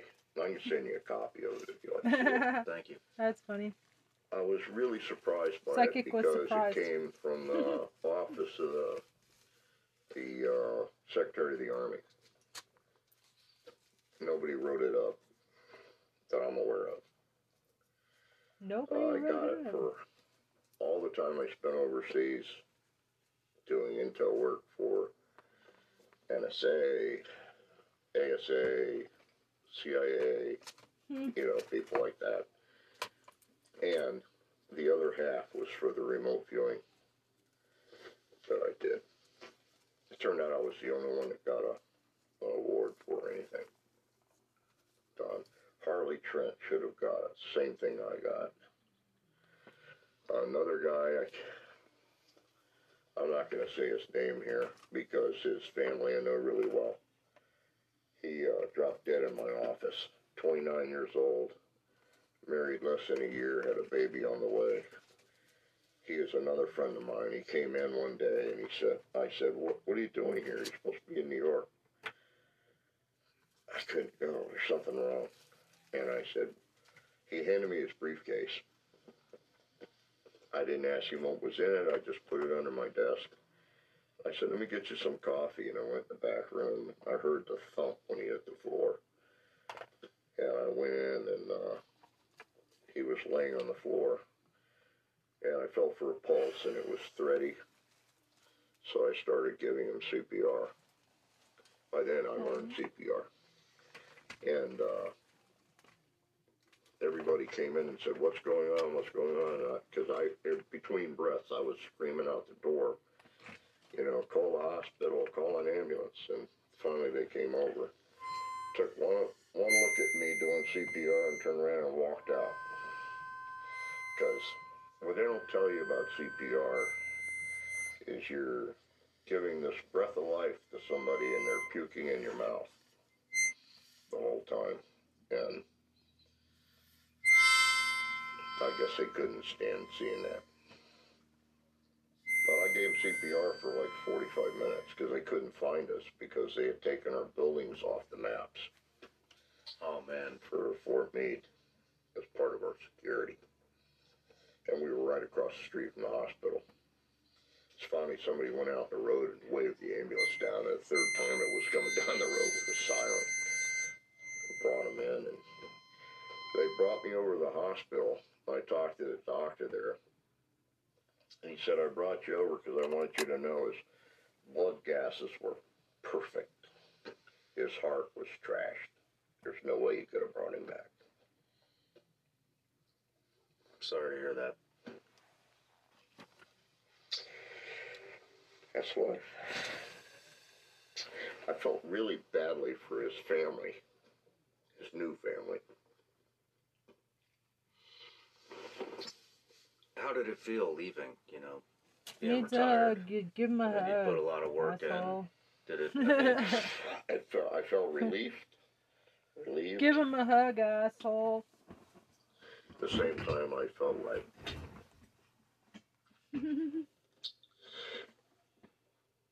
like there was so much more I could have done.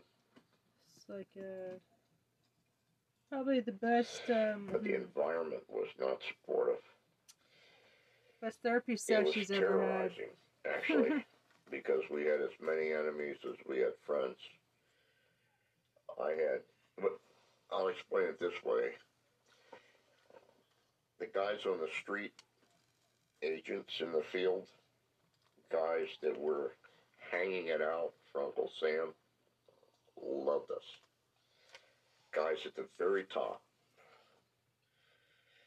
senators and congressmen and generals and admirals that knew what we were doing and the effect we were having, loved us.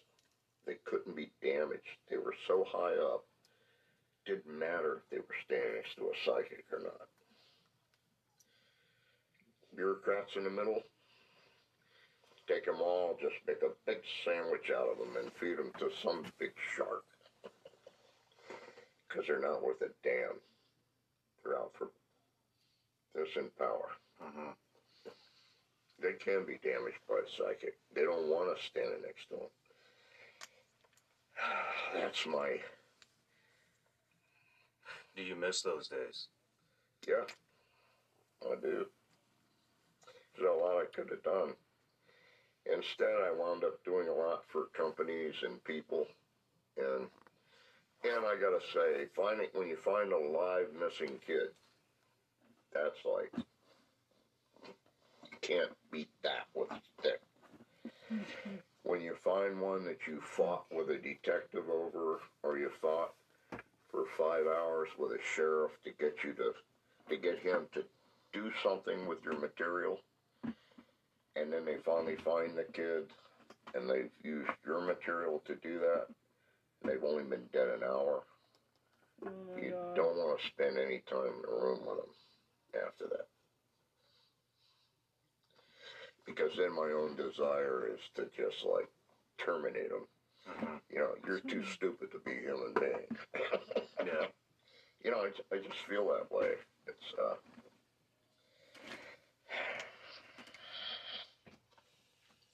It's enraging to a certain point, and I don't know where to go with it. It's like, yeah. How many children did you save? Do you know? I have no idea. Do you remember? Maybe a dozen. What is one that really stands out to you? One that really stands out?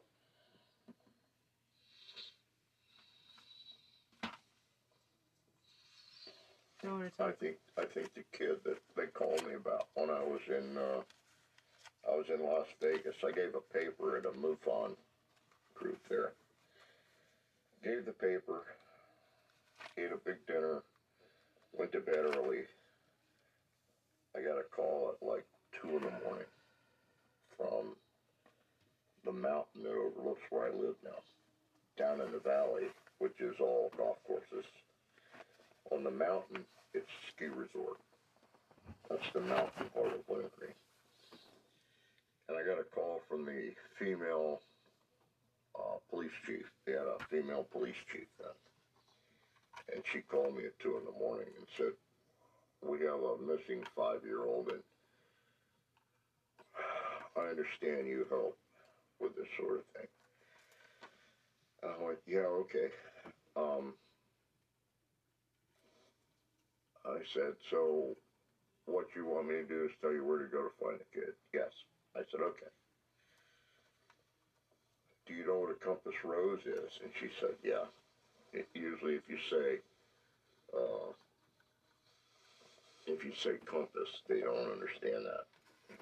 Drawing compass, whatever.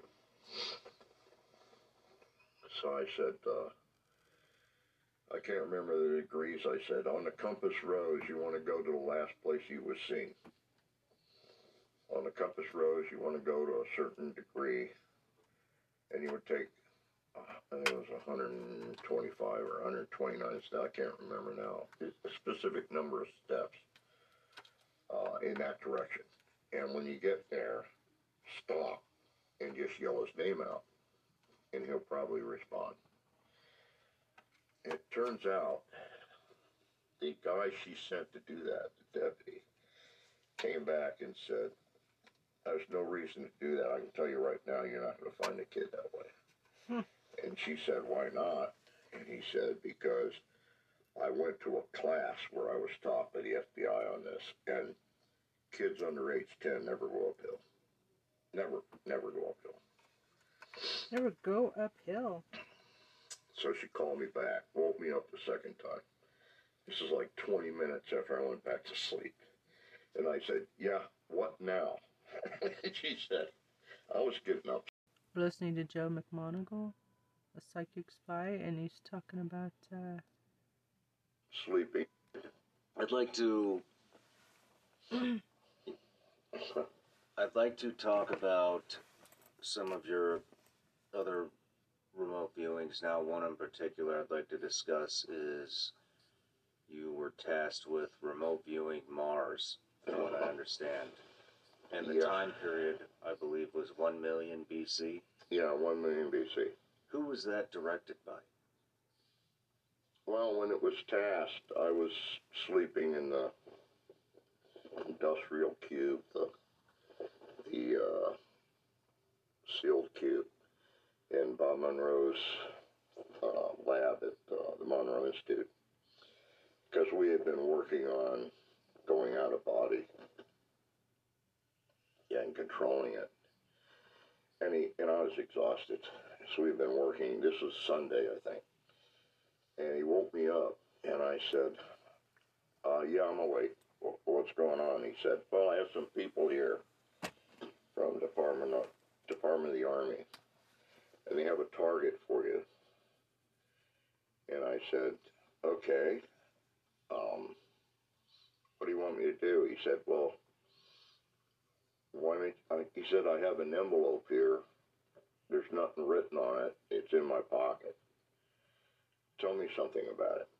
So it started out with a really large pyramid. And I said, first thing, words out of my mouth was, this must be a new discovery. And he said, why do you say that? I said, because it's huge. It's bigger than the pyramid at Giza. Must be a new discovery somewhere. And then he said, well, tell me something about it. That's what I want to know.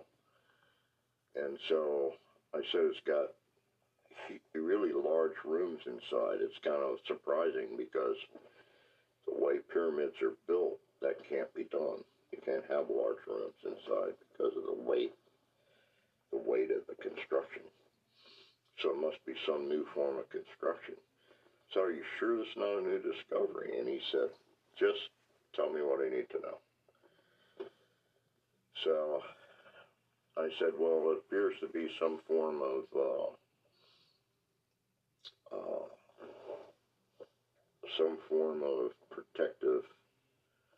protection of survivors of some cataclysm. And they're in stasis. They're waiting for somebody to come. I said, but I think it's too late. I think they're all dead. And he said, why do you say that? And I said, because I feel like the messages I'm getting are like leftover mental images, things that they pass differently from normal or something like that. So he asked me some other question. He moved me around in the target, asked me some other questions and things. And it turned out there were 6 specific targets that I was given in that particular case. And all 6 of them I described exactly what was standing there. And when I say that, I mean what was also pictured in negatives by JPL, Jet Propulsion Laboratory, California. And so I finally said, it's like a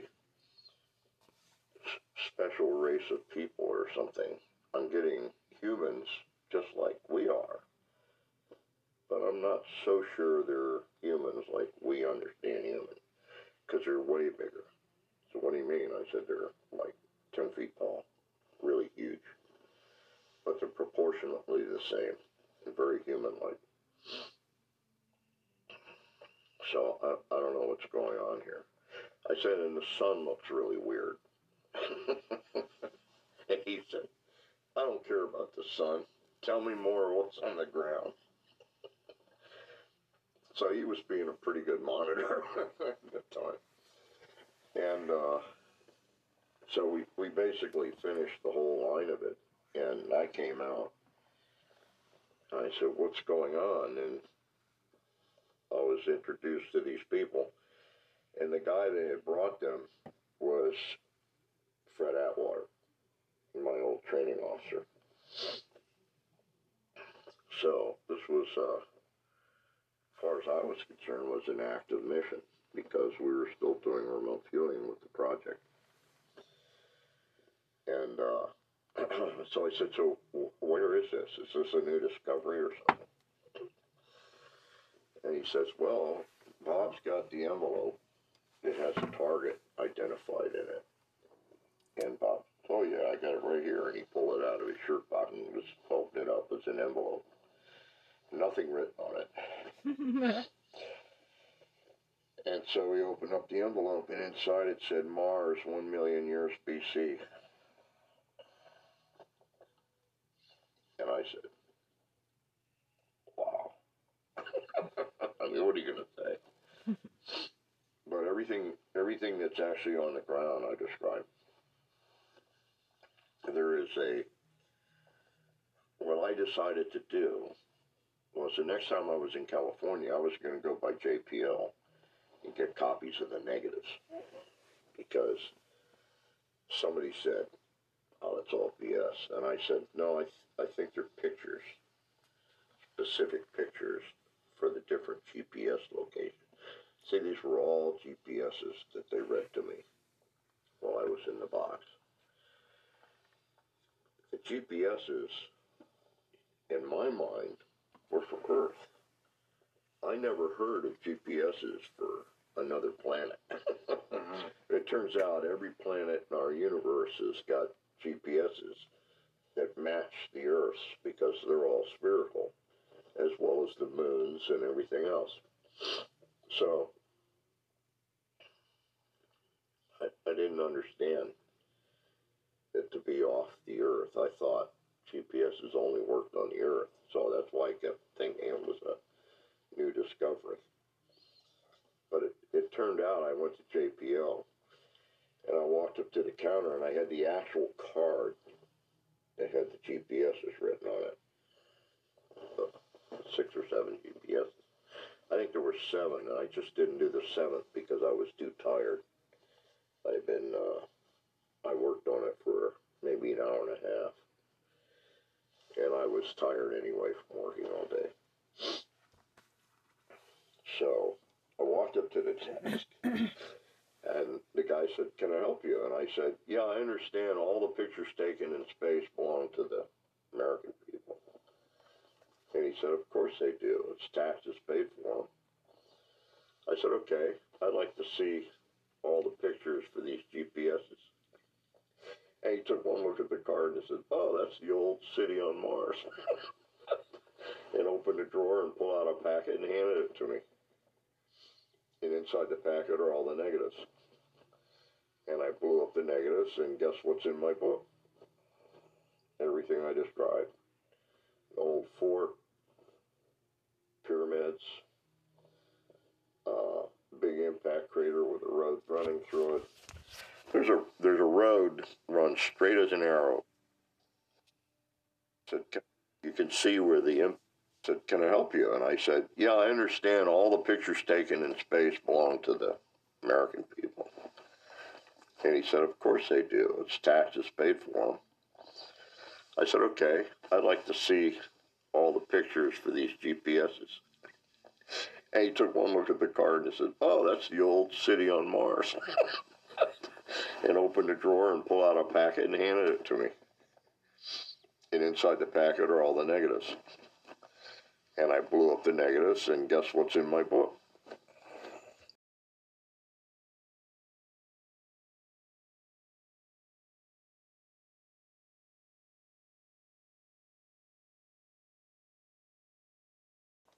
Everything I described. The old fort.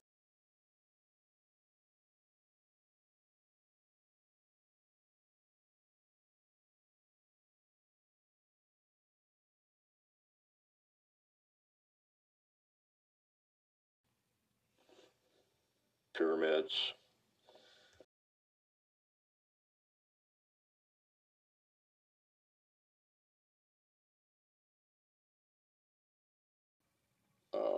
big impact crater with a road running through it. There's a road runs straight as an arrow for 1,200 kilometers on Mars that go right through the heart of a huge impact crater. And where the road comes through, you can see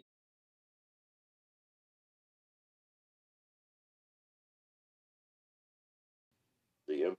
Said, can I help you? And I said, yeah, I understand all the pictures taken straight as an arrow for 1,200 kilometers on Mars that go right through. Psychic spy saw and confirmed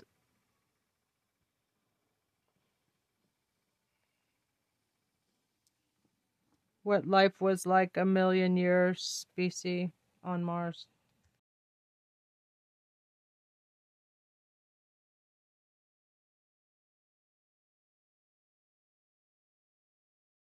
McDonald-Eagle.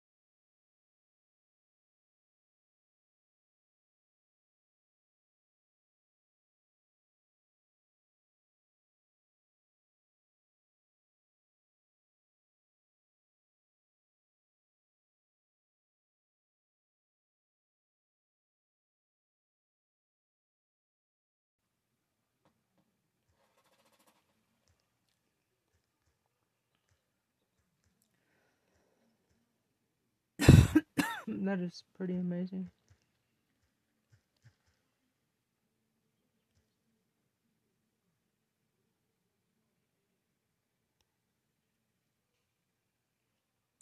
McMoneagle, Joe McMoneagle.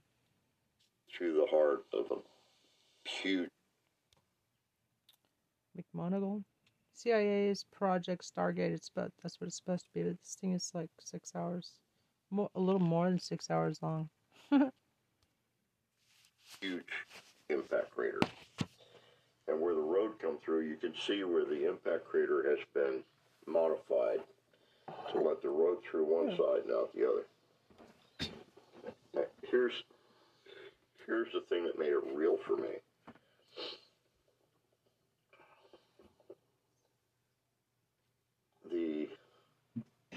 The outer edges of the impact crater, they know how tall the edges are of the impact crater because there's a half-inch of shadow line around them. And they know the angle that the picture was taken and from where, and the sun's position and all that. So they can tell you that the half-inch of shadow line around the outside edge of the impact crater tells you that it's 3,000 feet high, the walls of the impact crater.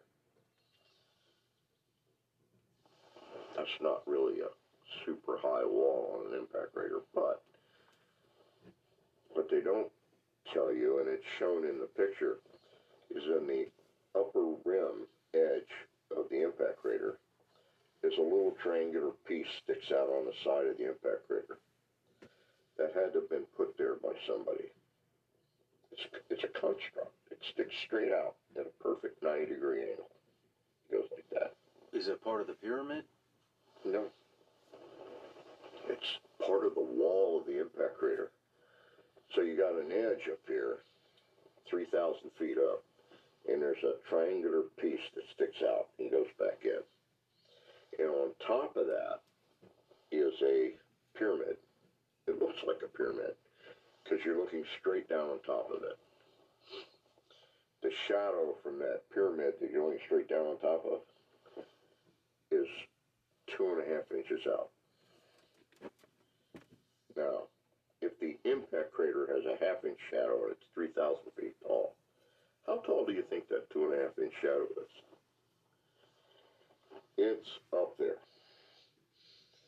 I said to the guy at JPL when he showed them to me, I looked at it.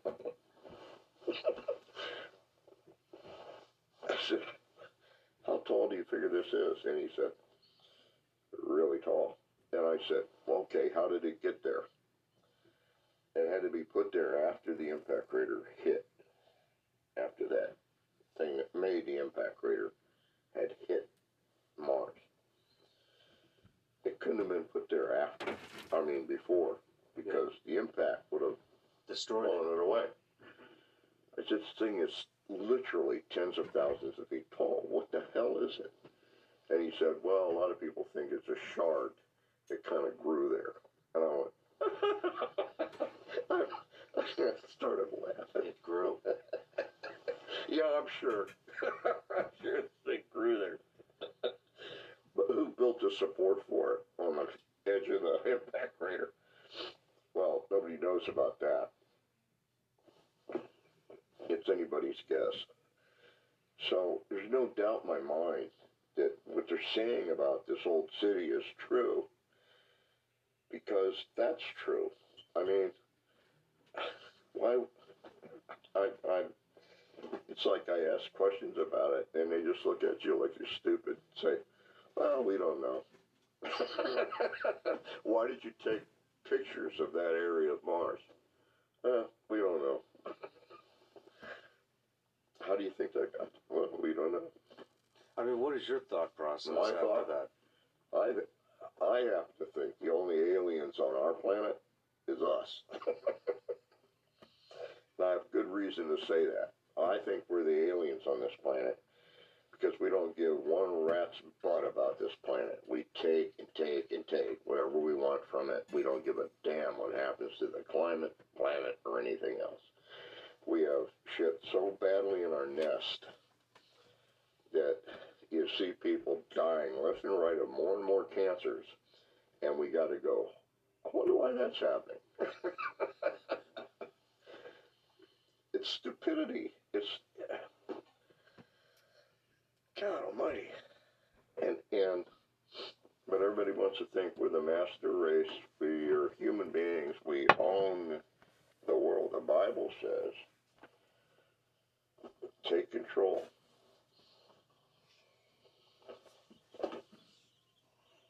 Sounds apolitical to me. Maybe just a hint. I mean, is that disturbing to you at all? Very much so, yeah. Very much so. That everything on this planet, what human cares about this planet. If a group of wolves, let's say wolves out of Alaska,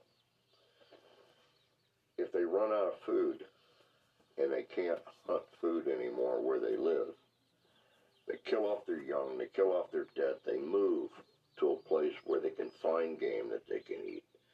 Only the strong survives, but they do it to save their family in it. And they only kill and eat what they need to kill and eat. They don't do it out of savagery, and they don't do it because they're bad. They do it because they're in tune with the very world that they live in. They understand it. They operate within it. They do what's necessary to survive only. There isn't another animal on this planet that doesn't do the same thing, except for human beings. We just take what we want, and it doesn't matter what it does to the planet. And we just keep doing it over and over and over. And it's about power, money, influence in the governments of the planet, and it's a predominant reason for war.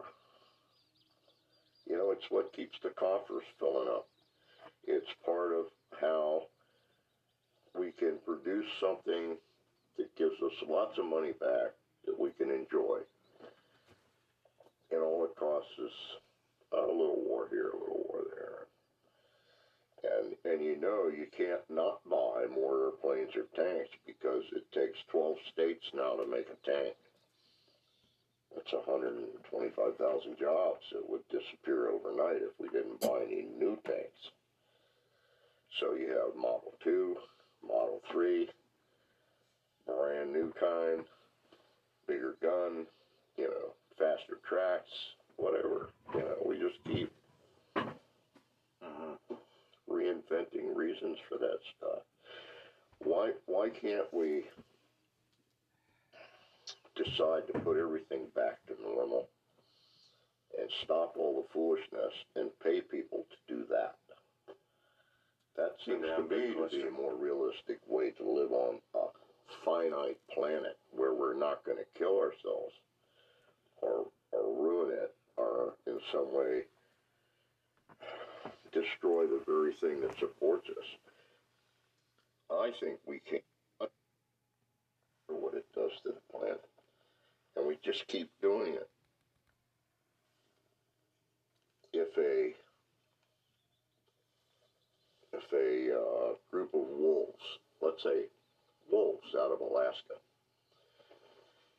if they run out of food and they can't hunt food anymore where they live, they kill off their young, they kill off their dead, they move to a place where they can find game that they can eat. Only the strong survives, but they do it to save their family in it. And they only kill and eat what they need to kill and eat. They don't do it out of savagery, and they don't do it because they're bad. They do it because they're in tune with the very world that they live in. They understand it. They operate within it. They do what's necessary to survive only. There isn't another animal on this planet that doesn't do the same thing, except for human beings. We just take what we want, and it doesn't matter what it does to the planet. And we just keep doing it over and over and over. And it's about power, money, influence in the governments of the planet, and it's a predominant reason for war. You know, it's what keeps the coffers filling up. It's part of how we can produce something that gives us lots of money back that we can enjoy. And all it costs is a little war here, a little war there. And you know you can't not buy more airplanes or tanks because it takes 12 states now to make a tank. That's 125,000 jobs that would disappear overnight if we didn't buy any new tanks. So you have Model 2, Model 3, brand new kind, bigger gun, you know, faster tracks, whatever. You know, we just keep reinventing reasons for that stuff. Why can't we decide to put everything back to normal and stop all the foolishness and pay people to do that? That seems to me to be a more realistic way to live on a finite planet where we're not going to kill ourselves or ruin it or in some way destroy the very thing that supports us.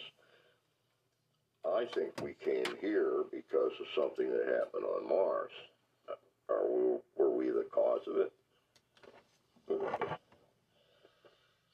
Do you ever look more into previous viewings out of curiosity, like perhaps? No, I can't. I can't do that. I can't target myself because then I know what I'm working on. Makes sense. There are things that I will work on where I know what it is I'm working on, but only because the answer is completely unknown to anyone. That might be I don't know,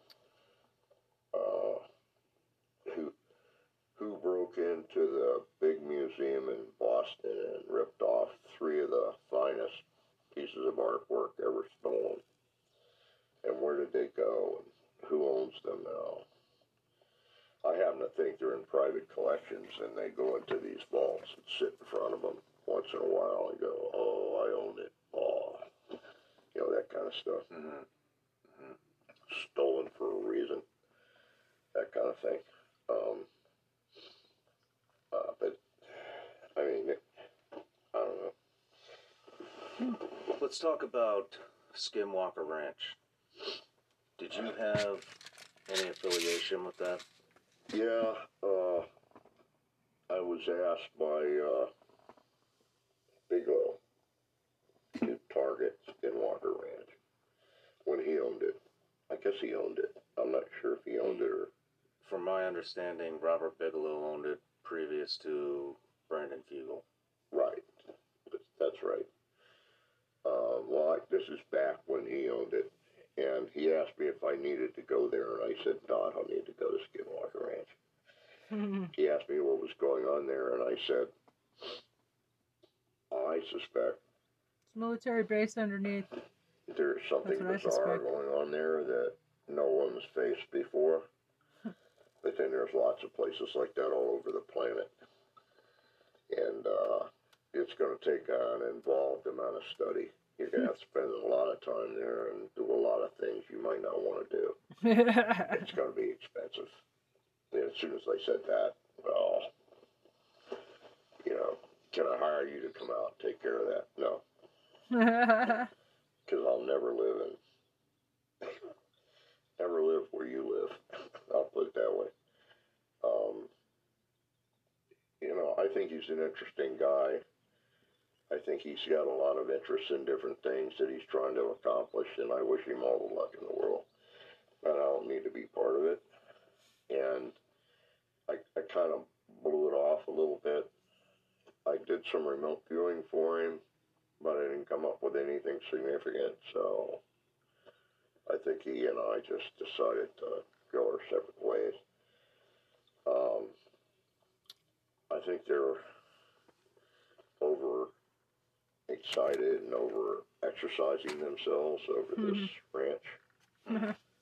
I think there's probably some bizarre stuff happening there, but it has more to do with its location than it does anything else. There might be, I don't know, huge electromagnetic deformity there in some way that affects machines and cows and people and whatever. But I don't think it's anything UFO related or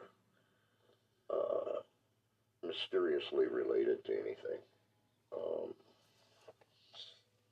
I've never really seen a really good mystery, other than maybe the guy in the incredible armor in Thailand. But well, the city on Mars seems that's pretty far out there. But I have no reason to think it's not real. Well, I didn't mean that. No, I understand what you were saying. I understand very well what you were saying. This is something I'll be thinking about until I die. I guarantee it. My problem is when you do remote viewing, I can't control what they target me against. And as long as some people are in charge of that, they want to get involved in that and know that I'm a very good remote viewer, they usually try to generate that kind of stuff. I can usually tell when I'm being fished, so I try to give as honest an answer as I can in terms of what I'm sensing. But if I feel like I'm being used in some way, I don't get anything. Gotcha. You know, I just don't do anything. I just say, sorry, nothing's coming in. Have a nice day. Can you remote view into a different dimension? I suspect it's possible. The only reason I say that is because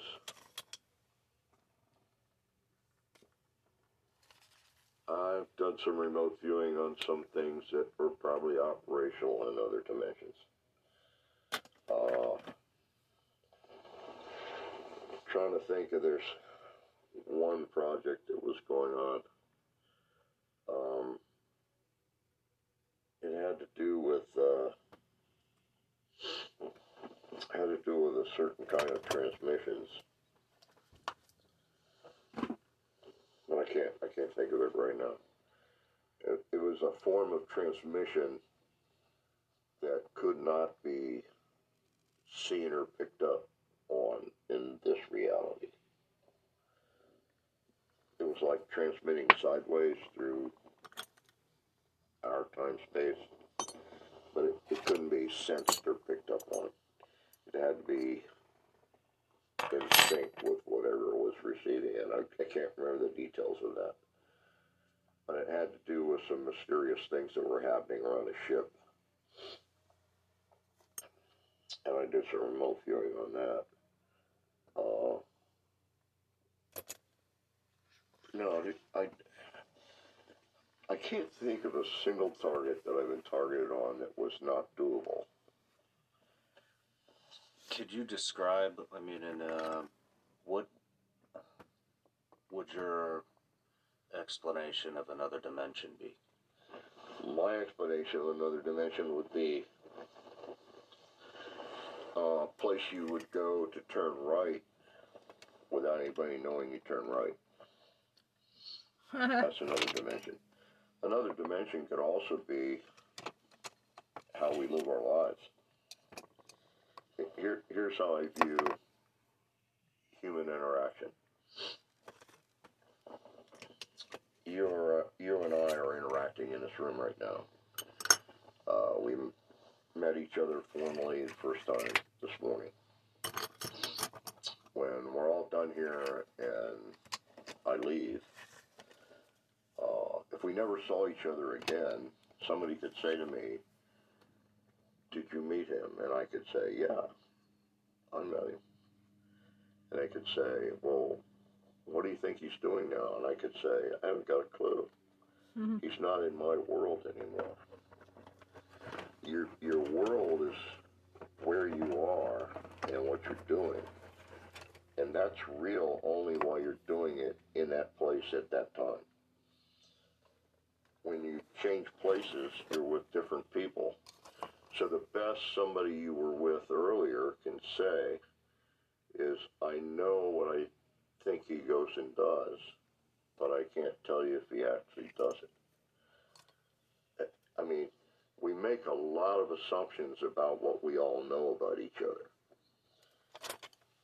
You really can't make those assumptions because we don't know if reality operates that way or not.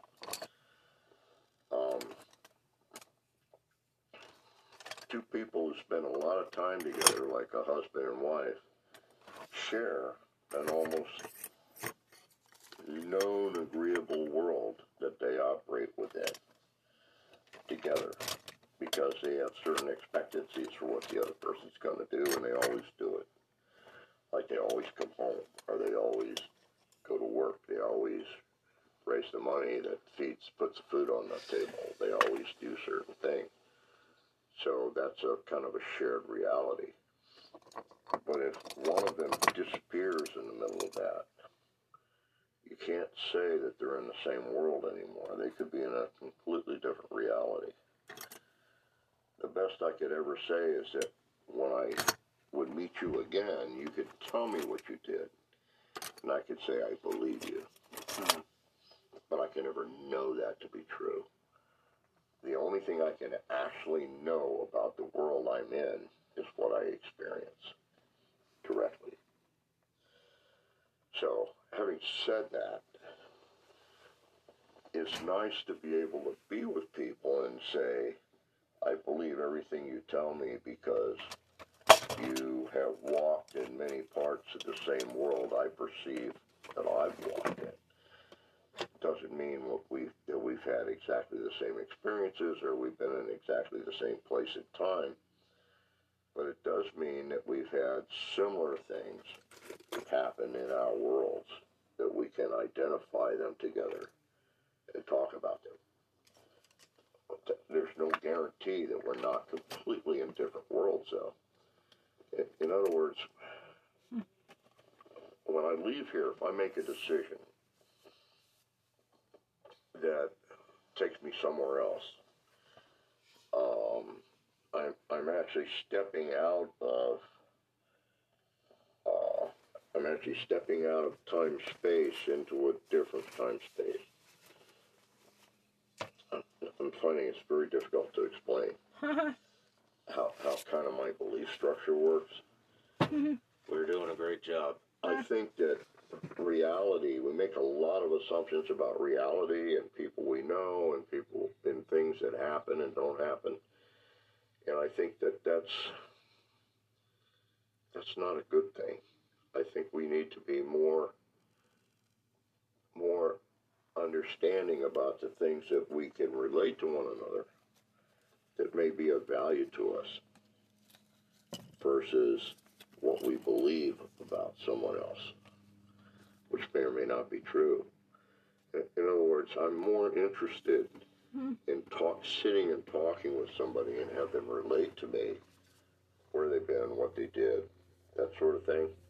And it's not about saying, well, I understand that's true because history says that's true. No, I'm interested in what the person says was true because they did it. I want to believe them. Because they say they did it, might have been in a completely different world that stands alone from my world. No, there's an assumption that we're all on this planet. We're all sharing this planet, and there's no guarantee that's happening. In a construct of reality, you have to question whether or not people who go to the same place go to the same place.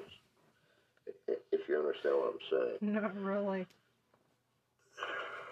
Because there's no relation to two people going to the same place. Ideally, they might have experienced it completely differently. Or it may be in a different bubble than the one I'm in. In other words, I look at reality as just a huge room full of bubbles. And when I make a decision, I'm not going from this bubble to the tangent bubble.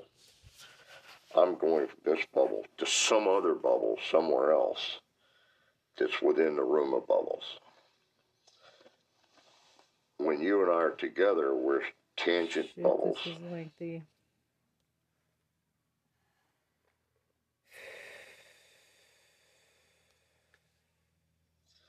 But when we leave one another, we go to different bubbles in the same room full of bubbles. You understand what I'm saying? So reality for me is a mass of bubbles of possibility where we all go different ways for different reasons, and we collect experiences that are somewhat similar maybe, but never the same. So it's hard for me. I can always say to somebody, I trust you, I believe you, I accept what you're telling me is truth. And that's the best I can do. I can never say I know exactly what you're talking about. I see what you're, I mean, it's like the argument, does a tree make a sound when it falls when nobody's around? Right. Shit, y'all put me to sleep with this talk. You can't prove one or the other. But likewise, I'm furiously picky about this. Sitting in a bar in New York. Furiously picky. And they had Kelly on TV, My Life, butchering people in my life. And some guy at the other end of the bar says, if that was me, I'd never do that. And I had to get up off my bar stool and walk down to the end of the bar and look him dead in the eye and say, you don't have a clue what you would do or not do in the same circumstance. And I'd appreciate it if you didn't condemn the man without knowing. And I walked back down and sat on my stool. And the guy got up and walked out of the bar. It's like, that's truth. What he was saying, that ain't truth. That's what he thinks. There's a huge difference between what you think and what you know to be true. And I can tell you, I've seen enough in this world to never want to condemn somebody for something they do when I wasn't standing there watching it. I would never do that. That's a damn good way to live. Yeah. Because we don't know what will you do in the same circumstances as other people? And it's the very reason why we shouldn't put people in jail for life. How long did it take you to arrive at this point? To this point? A lot of mistakes. A lot of understanding in my own very unlearned reality, or my non-functioning understanding for how things work.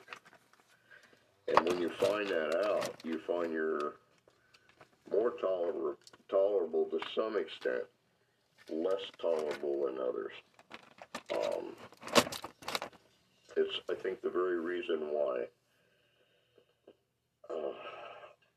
I really wish I didn't know things about people through the media, because it makes me form pretty hard rock feelings about some things that I shouldn't have.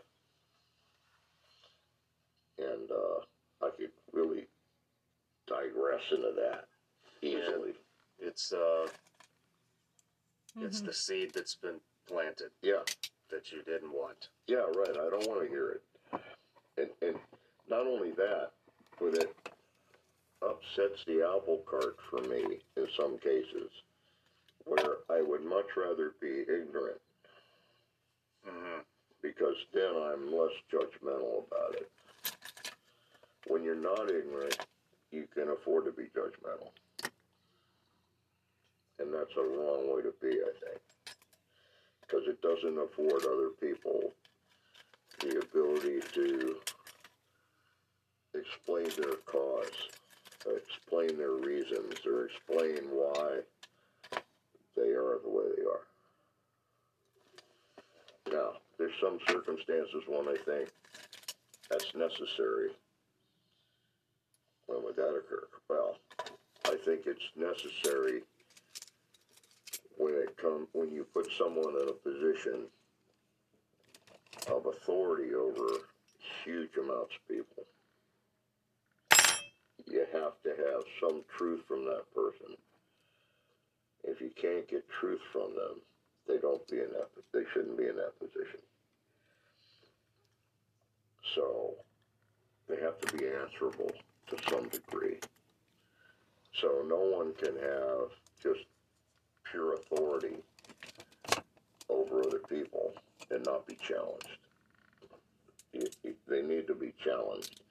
And when in the challenging of them, they need to be able to step up and say, this is my thinking, this is where I'm coming from, this is why I did what I did. And you need to listen to them. And if it makes sense, then that's fine.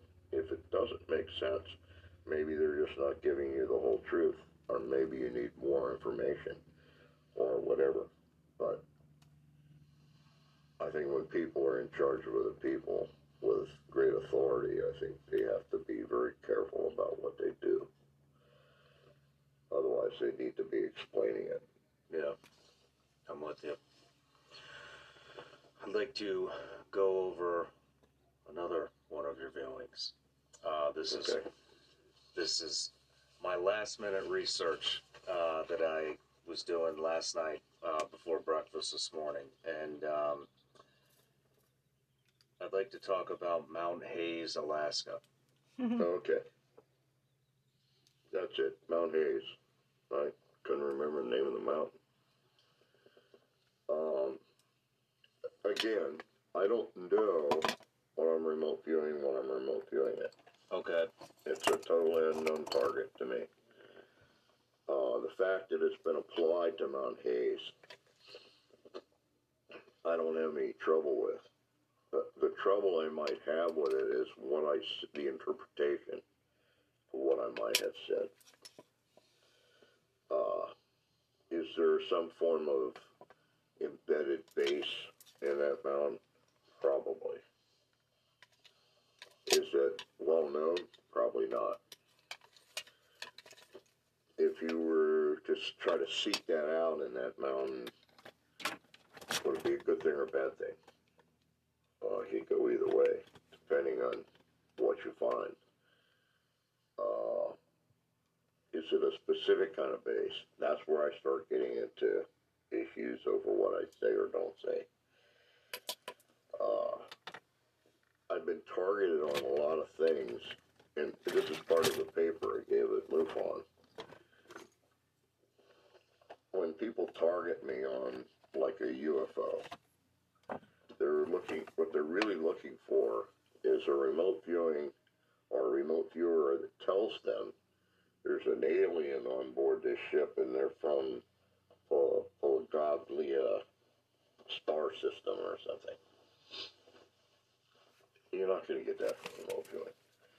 What you may get from remote viewing is, in this particular case, there's an entity on board. But I don't know what alien they're doing, you know. Well, okay. Do you interpret that as an alien? Well, it depends on what it is in actuality, or what it is they're doing, if you want to make that leap. The problem with all of this is people have certain assumptions going in.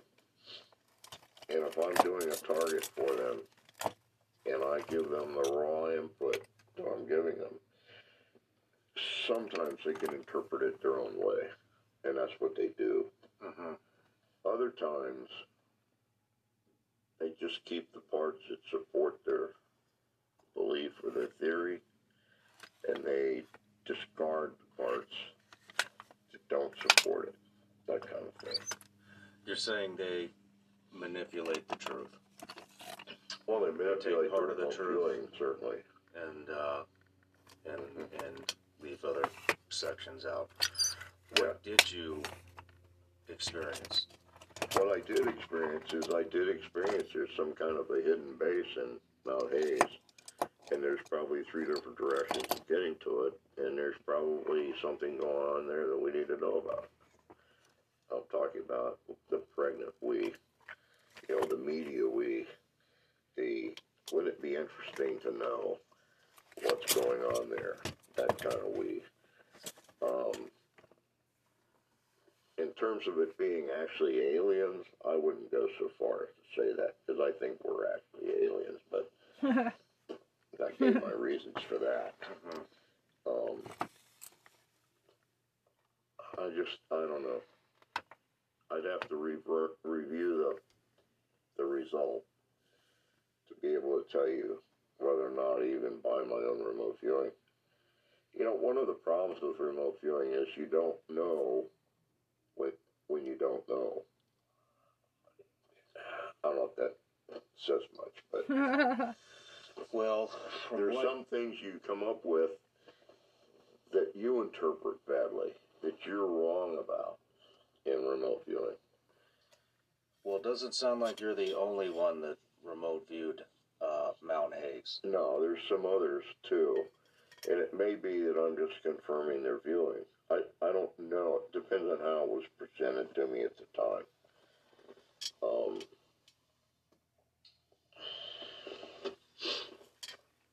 Do you remember anything about a small nuclear power plant? Yeah, I do, in fact. That's like a 55-gallon drum buried in the ground, maybe 160 feet down. They just take a tube, drop it in the bottom of the tube with 2 feeder cables coming out, and it produces power for 25,000 years or something. Goes inert, and it's buried in the ground 160 feet. In fact, I do know I remote viewed one of those once. More than once, actually. So that may be one of the ones where I did. And I said, we need these things for housing developments in the middle of nowhere. That would be a great power system for them. Wouldn't need any other infrastructure. It sounded like you had also said something along the lines of on top of a dome, there was an emitter sending large amounts of energy into space. I can't answer that. I don't remember. Do you remember anything about Mount Zeal? No, nothing at all about that. Mount Perdido? Perdido, that's in Spain? Yes, sir. Yeah. Yeah, I remember saying that Mount Perdido has a lot hidden in it because it's a mount where there's lots of, you know what a whiteout on a mountain is? I do. When you're on top of the mountain and the clouds come in, and if you take one more step, you don't know if it's going to be a short one or a long. Mount Perdido is one of those mountains. If you're ever on that mountain, it's like best be careful because you can get whited out up there at a heartbeat. So there are some things that I think that are hidden about that mountain. I might have talked about that. I honestly, I can't remember this stuff now.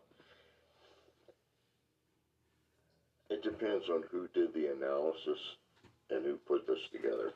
Okay.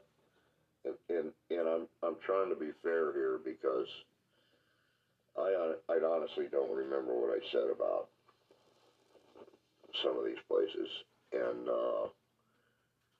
I find it dangerous to consolidate stuff from multiple viewers because some of the viewers might not have been as qualified. I don't know. I just don't know. Do you remember anything about, I'm going to butcher this name, Mount Nyangani? It's in Africa, right? I believe so.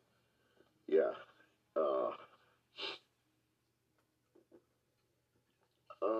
Only that it's part of the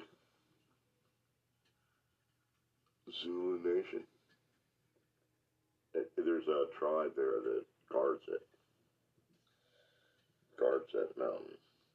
Doesn't like people going up or down the mountain.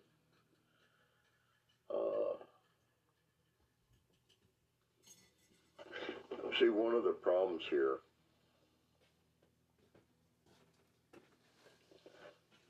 since we've tweaked the radars on some of the Navy planes, they've been capturing the Tic Tacs. Tic Tacs actually go all the way back to Trinity when they set the bomb off at Trinity in the desert.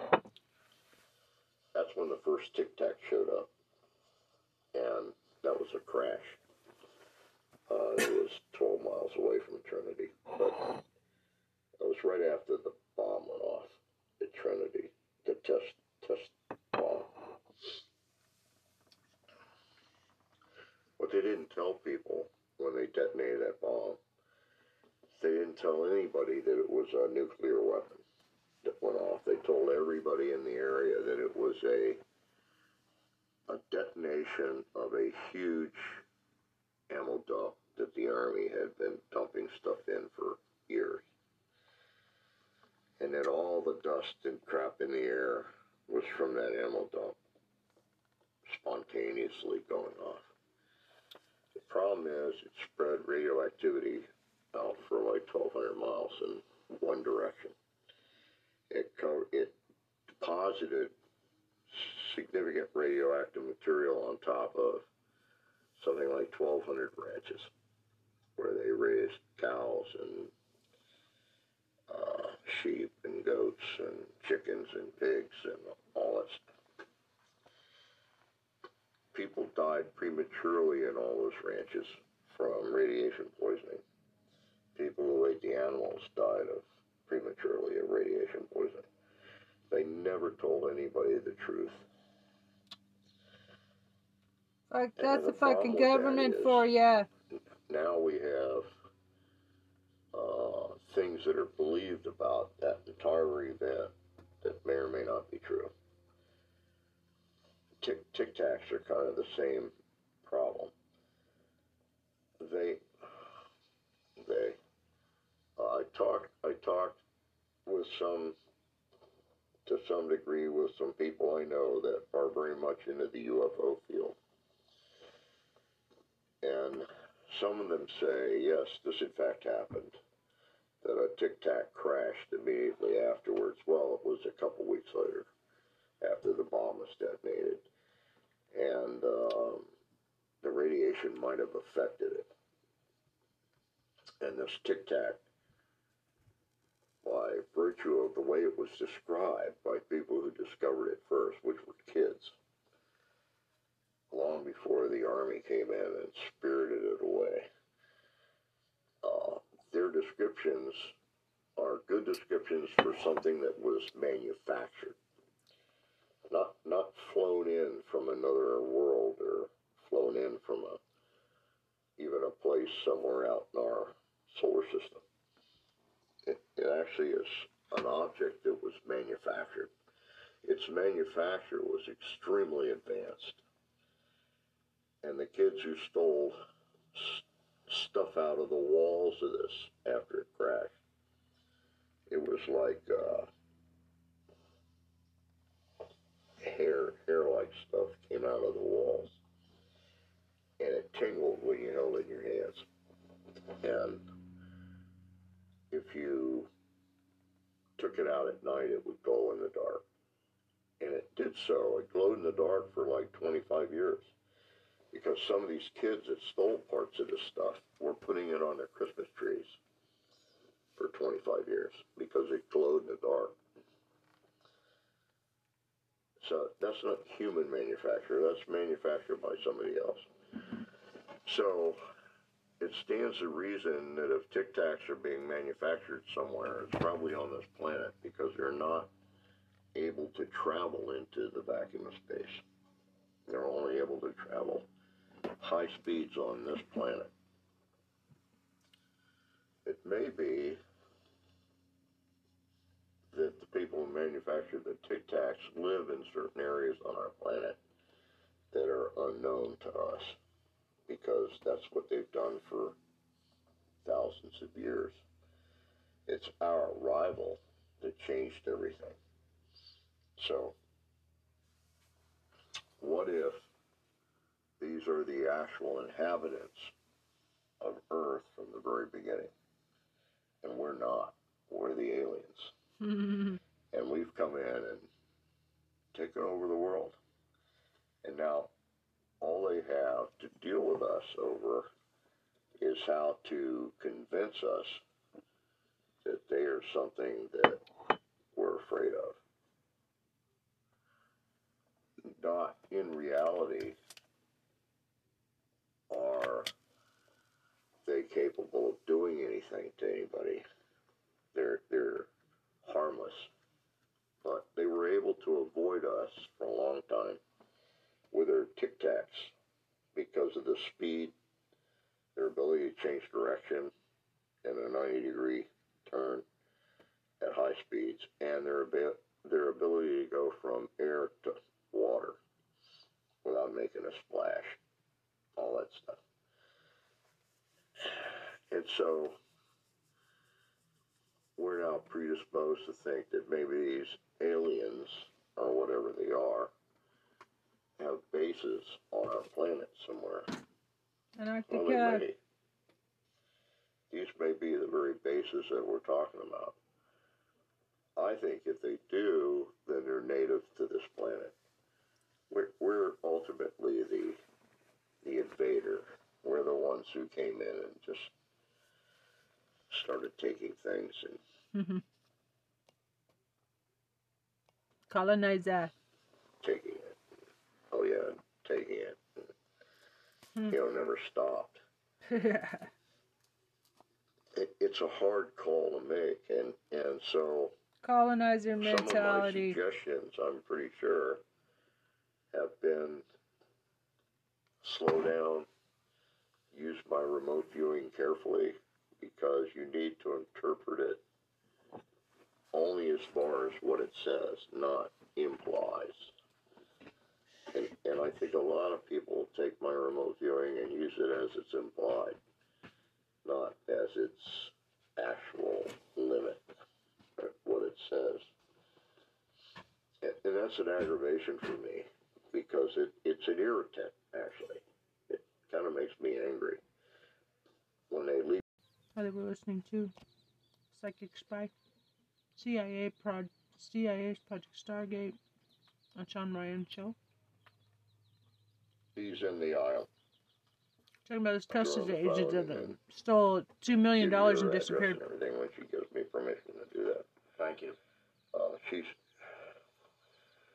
She's really good.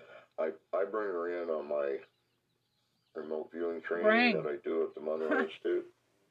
I bring her in for one night to answer questions. Bring her in. And she has fun with those, let me tell you. I'll tell you something she did.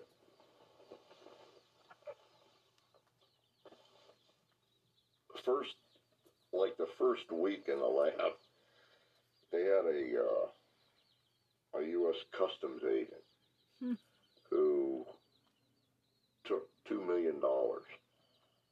It was supposedly earmarked for something. He just stole it and disappeared. So the FBI was really after this guy. And he was on a most wanted list and all that sort of thing. But it was dead of winter when this happened. And so they were absolutely positive, since he loved the Bahamas, he's in the islands. He went down there, he probably bought a boat. He's living in the islands. She comes up with the fact he's in, I don't know, West Muldoon, Iowa, or something. I can't remember now. It was Wyoming or something like that. So she says, no. He's way out in Wyoming or something. Nobody believes her. Every psychic in the unit is talking about the Bahamas, Bimini, Nassau, all these places. Because they're picking up on all this stuff. And she's saying, no, he's up north. Where all the parks are closed because the snow falls 6 feet deep. No. He hates the cold. He'd never go there. Not with $2 million in his pocket. So, huge argument entailed. And so, Defense Intelligence Agency is nervous about all the psychics saying Bahamas, and she's saying East Punk, Iowa or something. Wyoming. So she gets more specific. They go back to her and say, why do you say that? Well, he's staying in a place that's right behind a Native American burial ground. It's right next to a national park. There's like 6 feet of snow on the ground, and he's the only guy in this motel. Nobody believes it. But just in case, the FBI sends a wanted poster out to all the park places in the extreme northwest that's buried under snow.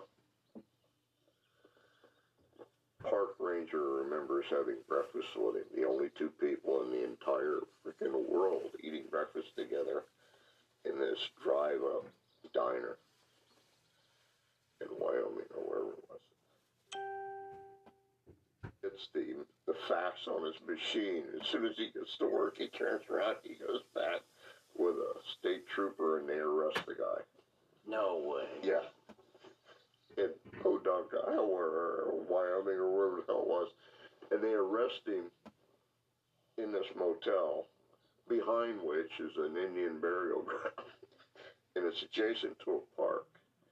I think she was even more specific about what kind of park. And it's like she gets no credit at all for it until they're talking about it. The great job the FBI did on the news one night. And somebody calls in from the Park Service. So, that's not how it happened. That's not how it happened. They sent us a wanted poster on him. our guy from the Park Service actually had breakfast with him and got a state trooper, and they arrested him and turned him over to the FBI. The FBI had no idea he was here. And the only reason the Park Service sent out the all points wanted bulletin was because she said so. Wow. That all came home to roost. And so she drive up diner or something, Wyoming. So she gets more specific. They go back to her and say, why do you say that? Well, he's staying in a place that's right behind a Native American burial ground. It's right next to a national park.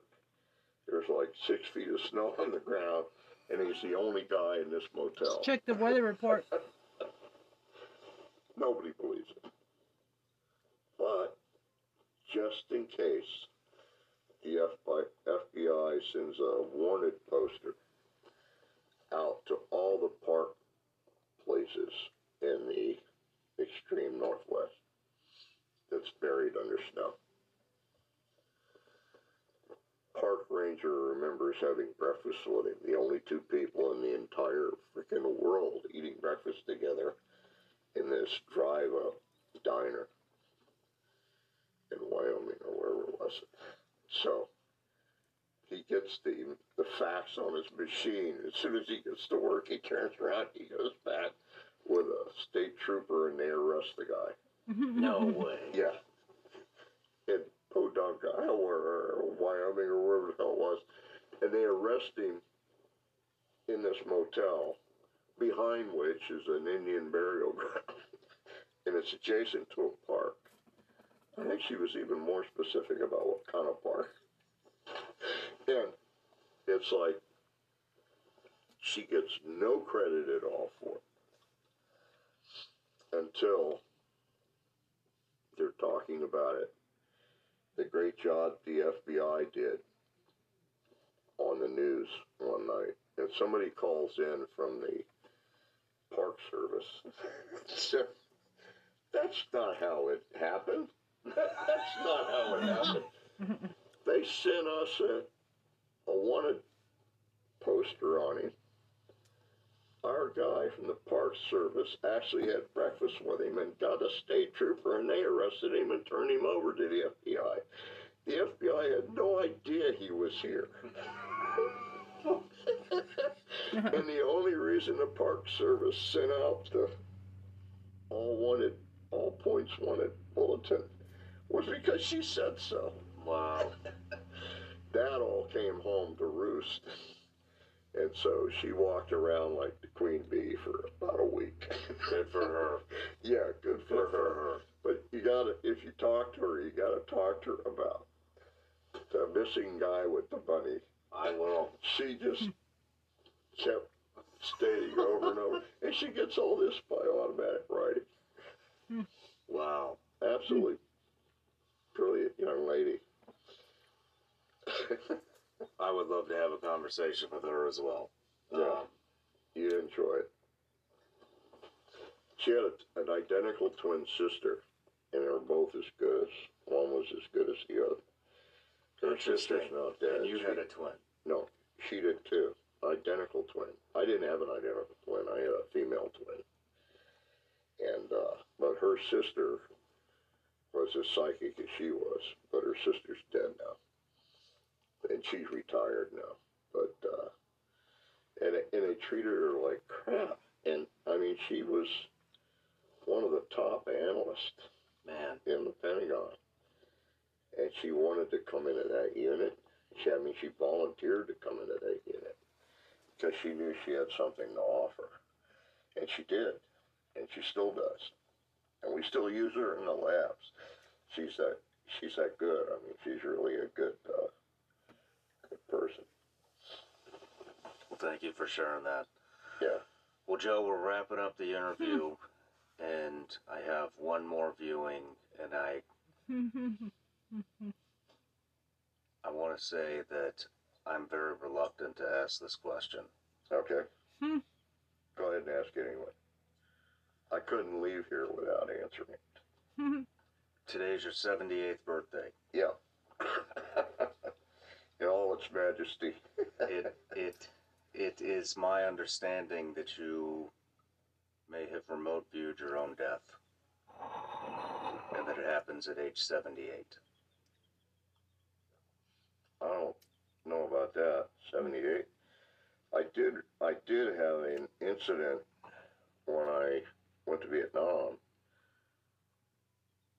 where I thought I saw my imminent death, and it turned out to be a huge assumption on my part. It happened exactly as I saw it, but it was an assumption. Okay. So,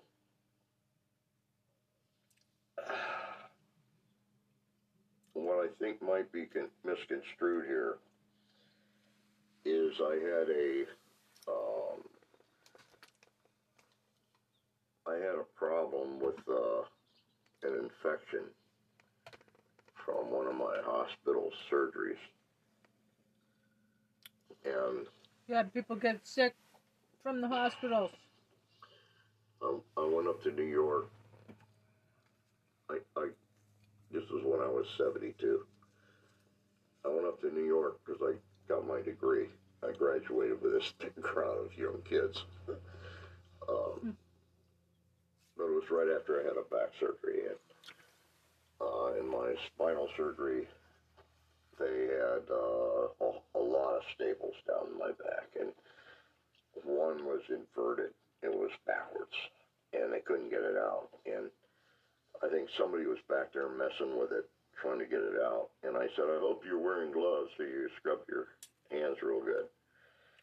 And she got him walked out, and I never saw her again. He stole me something. But anyway, the doctor came out with a pair of gloves on and just took a pair of pliers and jerked it out. So we went ahead up to New York, and I graduated. The next morning when I woke up, I had a really bad infection showing on the sheet in the hotel. So my lovely wife drove me straight back to University of Virginia Hospital. And I went into the emergency room. And they couldn't find an open OR. I was in the emergency room a long time. Many, many, many hours. And I was getting weaker and weaker. My body was just racked with this infection. Turned out it was a Staphylococcus aureus or something like that. Anyway, Staph infection. It was a terrible infection. I was running out of energy, so they wanted me to do an MRI. And, well, just before the MRI, I was getting weaker and weaker, and I said, in my mind, I felt like I was standing on a pad of tiles and they were falling away one at a time. And I viewed that as my energy going out. And I got to a point where only my feet were standing on tiles. And I came to the conclusion that it would just be so easy to step across and not be there anymore. And so I was contemplating this because I was done. And I felt this hand grab my arm. It was my wife, and she whispered at me. She said, "Don't you dare leave me." And I went. So I started stealing energy from as many places and people as I could. So they put me in an MRI, and halfway through the MRI, I started hallucinating. So I said, "Got to get me out of here." And the doctor chided me. He said, "I thought you were a tough old Army guy. If you could deal with an MRI." And I said, "I can normally, but I'm hallucinating, so I know my temperature is about as high as it's going to go." And he said, "Nevertheless, you should have finished your MRI." So when I came out of the MRI, the nurse came over and rubbed one of those those temperature things on my head. And she turned to the doc, she said, he's not wrong, it's 107. They found an OR room immediately and reopened everything that they had done on my spine and washed it all out with antibiotics and pumped antibiotics into me for months and finally killed all that stuff. That's probably the closest I've come. Vietnam, when I got off the plane, when I arrived in Vietnam, and I stepped off the C-130, you know, I come off that back ramp. When my foot hit the ground, I saw myself dying in a flash of white light. I knew that's it. That's where I'm going to go.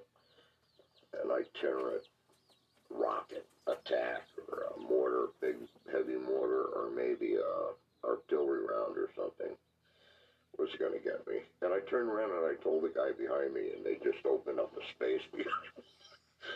Nobody wanted to be close to me after I told them that. So I go through the whole time in Vietnam and nothing happened. Well, I had a few close ones, but, you know, rattled me a little bit, but I didn't die of a, I turned around. So I get ready to leave Vietnam, and I'd also had a vision that I'd be leaving on a bright yellow plane called the Canary plane or something. I said, that's not possible. So I get to the airport, and I'm leaving Vietnam, and it says, you're flying on one of those new Braniff planes. They, you know, they're pastel colors, and yours is a canary yellow.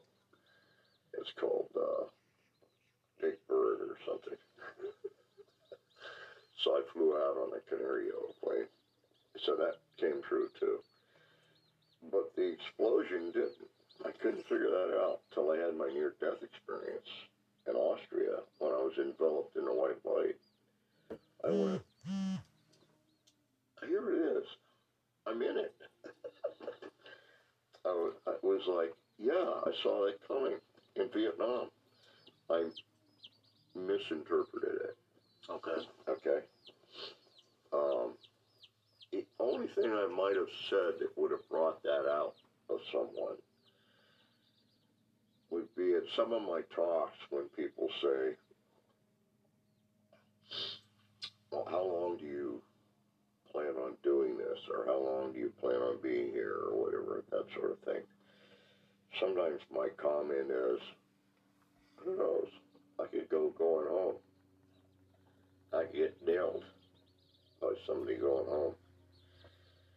Or I could just drop dead right in front of you. and they all get a laugh out of that, but they're not sure if I'm telling the truth or not. And it doesn't matter. None of that matters.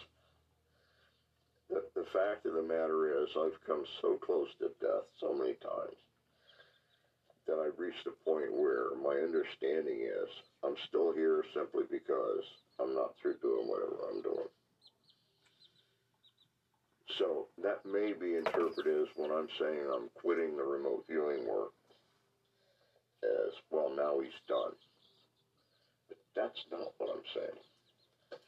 I'm just saying I'm not doing remote viewing anymore. I'll teach remote viewing at the Monroe Institute as long as they'll have me. Or I give talks there anytime they want them. Or I do webinars for them. Anything that supports that place I'll do until they're throwing dirt on my face in the ground, because that's how I feel about it. And a lot of that may be misinterpreted by some who think, oh my God, he's going to die on us. No, usually what I tell them is that if I drop dead in the next 2 minutes, it's not important. Mm-hmm. What's important is that happens while I'm doing something I like to do. Then it's okay. If I was doing something I hated with a passion and it happened, oh God, what a waste that would have been. You know, that kind of thing. I don't worry about that stuff anymore. When you're 78 and don't give a shit, it's okay. I just want to enjoy what I do. Yeah. I Be just, relaxed. somebody had told me that, and we have rescheduled. And when I found out that the rescheduled date was on your 78th birthday, You thought. I was like, whoa. Well, yeah. Whoa. What if he, like, just goes to sleep in the chair? Is this a self-fulfilling prophecy? But, well, that would be something cool to catch, wouldn't it? I would rather that not happen, Joe. But do you fear death at all? No, I have absolutely no fear of death. I never have, actually, since my near-death experience. What do you think happens? What I think happens, it's like I have no absolute belief in heaven or hell. I think we just progress into a new form of what we are. And I think the real surprise, what heaven and hell is, I've given a lot of thought to this. If when you're dead, you find out that all the people you lived and interacted with are all part of you, the reason that would be a good thing is because if we as entities learn by experience, there's no way knowing if the experience is valid or not if all we're getting is our perception of it. The only way you can know if experience was valid and had something beneficial generated by it would be if we were not only the person in the experience, but all persons in the experience. In other words, we would have to have every perspective of all the people we care about that we're part of in that experience. So, in death, I would welcome the fact of knowing that all the people I was heavily engaged with my entire life were all just extensions of me. That's the only way of getting every perspective of every action you've ever taken, would be to have the perceptions of all those you care most for, or you care about, or you're part of, or your family with, or you worked with, or all of that. And I think that's true. I think that's what we find out. That's the big surprise at death. Everything we experienced has been perceived, and we get all of those perceived experiences from everybody that we've ever been part of. So in a holistic sense, we're not just us. We're all the people we've lived with and cared about. So I cannot imagine a worse hell than to treat people like shit your whole life and to find out all the damage you did and not be able to rectify that. To feel their pain. Everything, all the pain and all the bad experience and all the frustration and upset that you've given, the sickness that you've delivered to them, and not be able to fix it and know that it was just the major part of you. I think that's hell on whatever. And not so much the other. I think heaven is knowing that you did everything you possibly could to soften the impact of life on the people you care about. And the people that are important to you in your entire lifetime. So people have a way of making up for their failures by realizing that and understanding that it's not just them, it's everybody they're in contact with. When they do something to themselves, to denigrate themselves, they're doing it to all the people who care about them.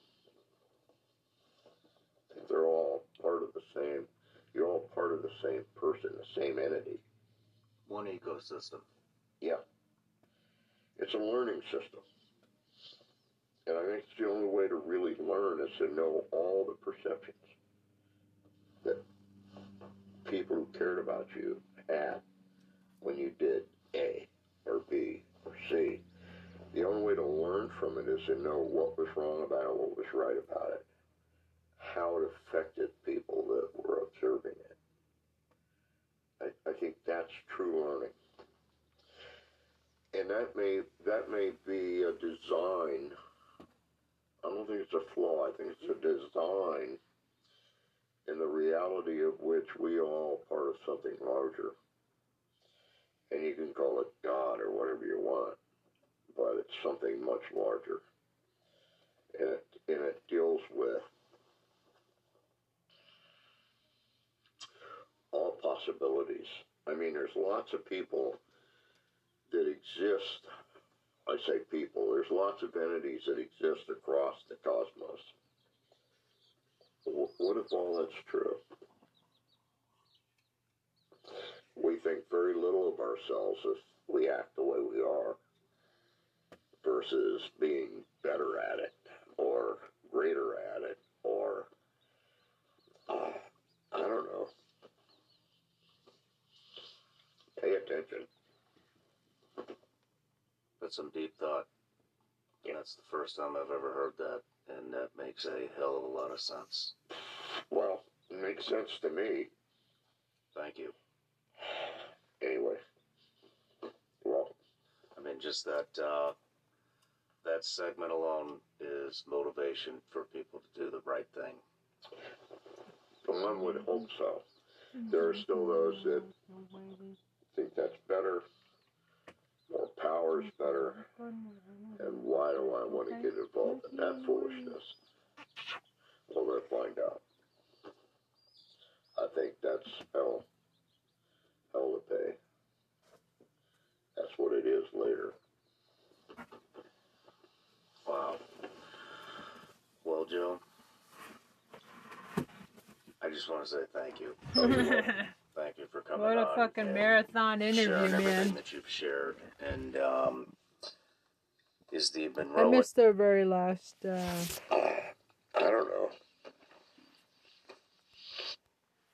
Something much larger.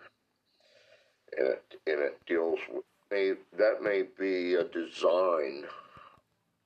And I think it's the only way to really learn is to know all the perceptions that people who cared about you had when you did A or B or C. The only way to learn from it is to know what was wrong about it, what was right about it, how it affected people that were observing it. I think that's true learning. And that may be a design. I don't think it's a flaw. I think it's a design in the reality of which we are all part of something larger. And you can call it God or whatever you want, but it's something much larger. And it deals with all possibilities. I mean, there's lots of people that exist. I say people. There's lots of entities that exist across the cosmos. What if all that's true? We think very little of ourselves if we act the way we are versus being better at it or greater at it or, I don't know. Pay attention. That's some deep thought. And that's the first time I've ever heard that, and that makes a hell of a lot of sense. Well, it makes sense to me. Thank you. Anyway, well, I mean, just that that segment alone is motivation for people to do the right thing. Okay, let's go to the Sean Ryan show and see what else he's got. SRS clips. Diapered on indictments. A payoff to a corn star mix. No. Something. Men's near-death experience. She was trapped underwater. Blah blah blah. Psychedelics versus PTSD. Paranormal phenomenon. Next thing you know.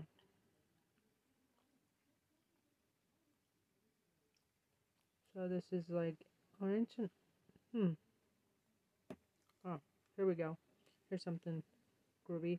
Ancient Egypt and Antarctica secrets. We are all in danger.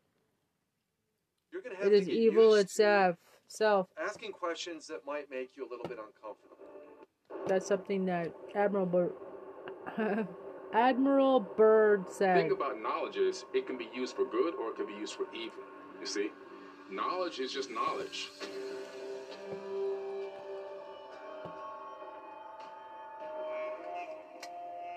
I remember a frozen, windswept Arctic afternoon when I was bundled up into a Jeep and hustled out on a special, top secret mission. I figured I was finally going to be let into the reason for the existence of this high-security Arctic base. You say he's Che Guevara's. Buzz Aldrin went down there to Antarctica and he made Or a tweet. Fidel which got Castro's screenshotted and saved love by child. thousands of people, thankfully, before it got deleted the next day. He said that the people down here that were meeting were facing the ultimate evil or something to that effect. And there's an entire advanced civilization there, including some of the largest pyramids on Earth, right in Antarctica. We drove slowly through and past the buildings, all of them very gray, windy. We're facing the ultimate evil or something to that effect. And there's an entire advanced civilization there, including some of the largest pyramids on Earth, right in Antarctica. We drove slowly through and past the buildings, all of them very gray, windy. And we rounded a corner and came upon a red one. We stopped. I got out of the Jeep and started to crunch across towards the front door. I was told no. To the window.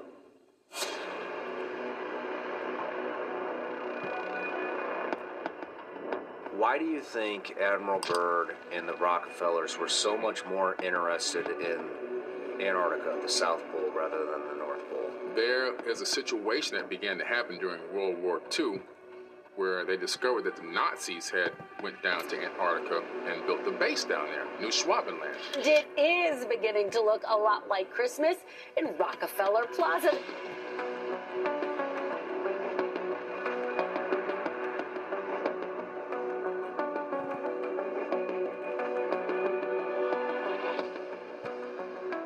A lot of the world's leaders were there at the same time. They went to go meet with who? And Buzz Aldrin was invited. A space traveling, an astronaut goes down there to meet with who? He said the ultimate evil. Pyramids down there are they're a lot bigger than the ones in super megalithic. One of the pyramids is 2 kilometers by 2 kilometers by 2 kilometers by 2 kilometers of base. Oh, wow. Looking into the Nikola Tesla stuff, and it sounds like Nikola Tesla got his information somehow from ancient Egypt. Mm-hmm. A lot of people say that the pyramids were some type of a power plant. You look at Bosnia in Europe. There's a pyramid there called the Pyramid of the Sun. Just like the one, there's one in Mexico called the Pyramid of the Sun. There's one in Bosnia called the Pyramid of the Sun. It's massive. There's tunnels underneath that are connecting the pyramids. But inside of this one tunnel, they found this gigantic crystal. It's called the K2 megalith. And on it is written in runes, it says, "We must stand in defense until we can open the gate."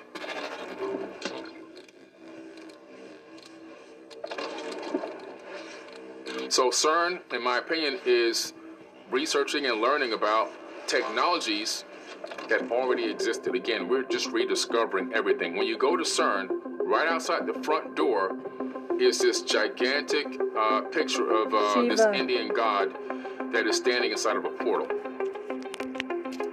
I mean, what do you think they're doing with these mini black holes that you think that they're creating? People were trying to stop them from doing it, but they just kept working anyway. They didn't care. They are just, in my opinion, learning about these creation of portals, learning how to create stable wormholes, just all experimenting, just trying to figure out what type of energy can we inject into one of these holes that will stabilize it, maybe even expand it. Where do they lead? Where do they go? Like when we go through them, where will we end up?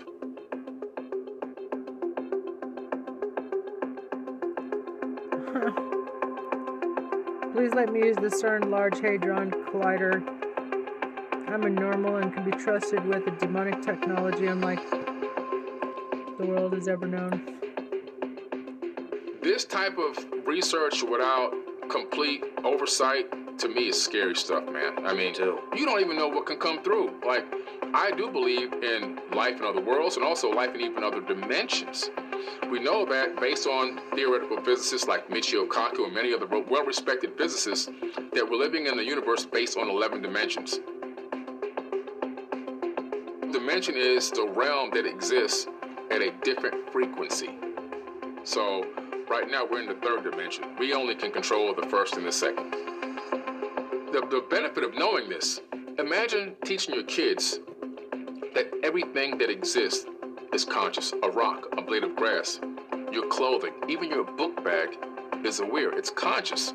Imagine teaching them how to respect conscious things, the level of respect they will have for their personal items, understanding and knowing that everything that they interact with, everything they touch or see, has a level of conscious imbued into it.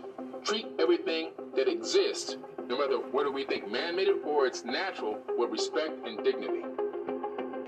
There's this obsession with space.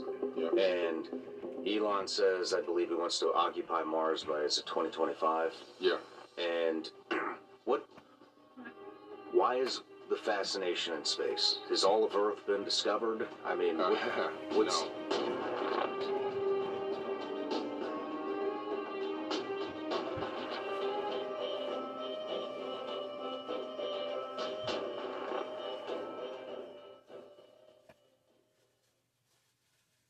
If you own a gun, then just buying concealed carry insurance isn't enough to be prepared. You need to be educated and trained. And that's exactly why the U.S. Concealed Carry Association was founded. Hi, I'm Mike Bauer, Regional Manager for the U.S. Concealed Carry Association. And I'd love to explain why you as a responsible gun owner need membership and how you can get this free survival kit today. With just a few clicks, USCCA members get life-saving self-defense education, training, plus self-defense liability insurance.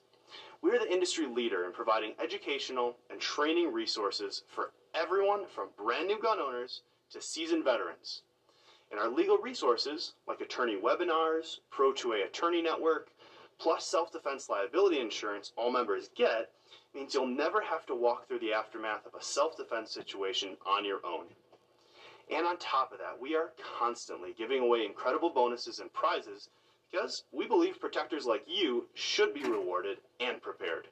Right now, when you join the USCCA at the Platinum or Elite level, you'll automatically get a brand new survival kit valued at $155 supposedly in for free. self-defense, you get some now help. inside there are 11 handpicked items to help you get out of trouble and to safety. So you can kill a Mexican. Probably what it means. Oh man. Hidden truth, ancient civilizations, multiple dimensions, aliens, in time. Sounds pretty good. What we tend to not understand is that time really doesn't exist. Clocks exist. Time doesn't exist. Right. And like you said, we've been given this functional arrow of time, which puts us in one specific direction, so that we can organize our thoughts and our days and our years and weeks and what we're going to do and what we're going to meet up with somebody and everything else. So we have this ability to coordinate and collaborate with each other, like how we're here today at this specific time. However, if you understand that time is also an illusion, it's something that you can use as a tool, but if you also understand that it's an illusion, then you can actually master time, and you can maximize what you're doing on this planet. I'm 19 Keys, and this is High Level Conversation. Tap in with the guys.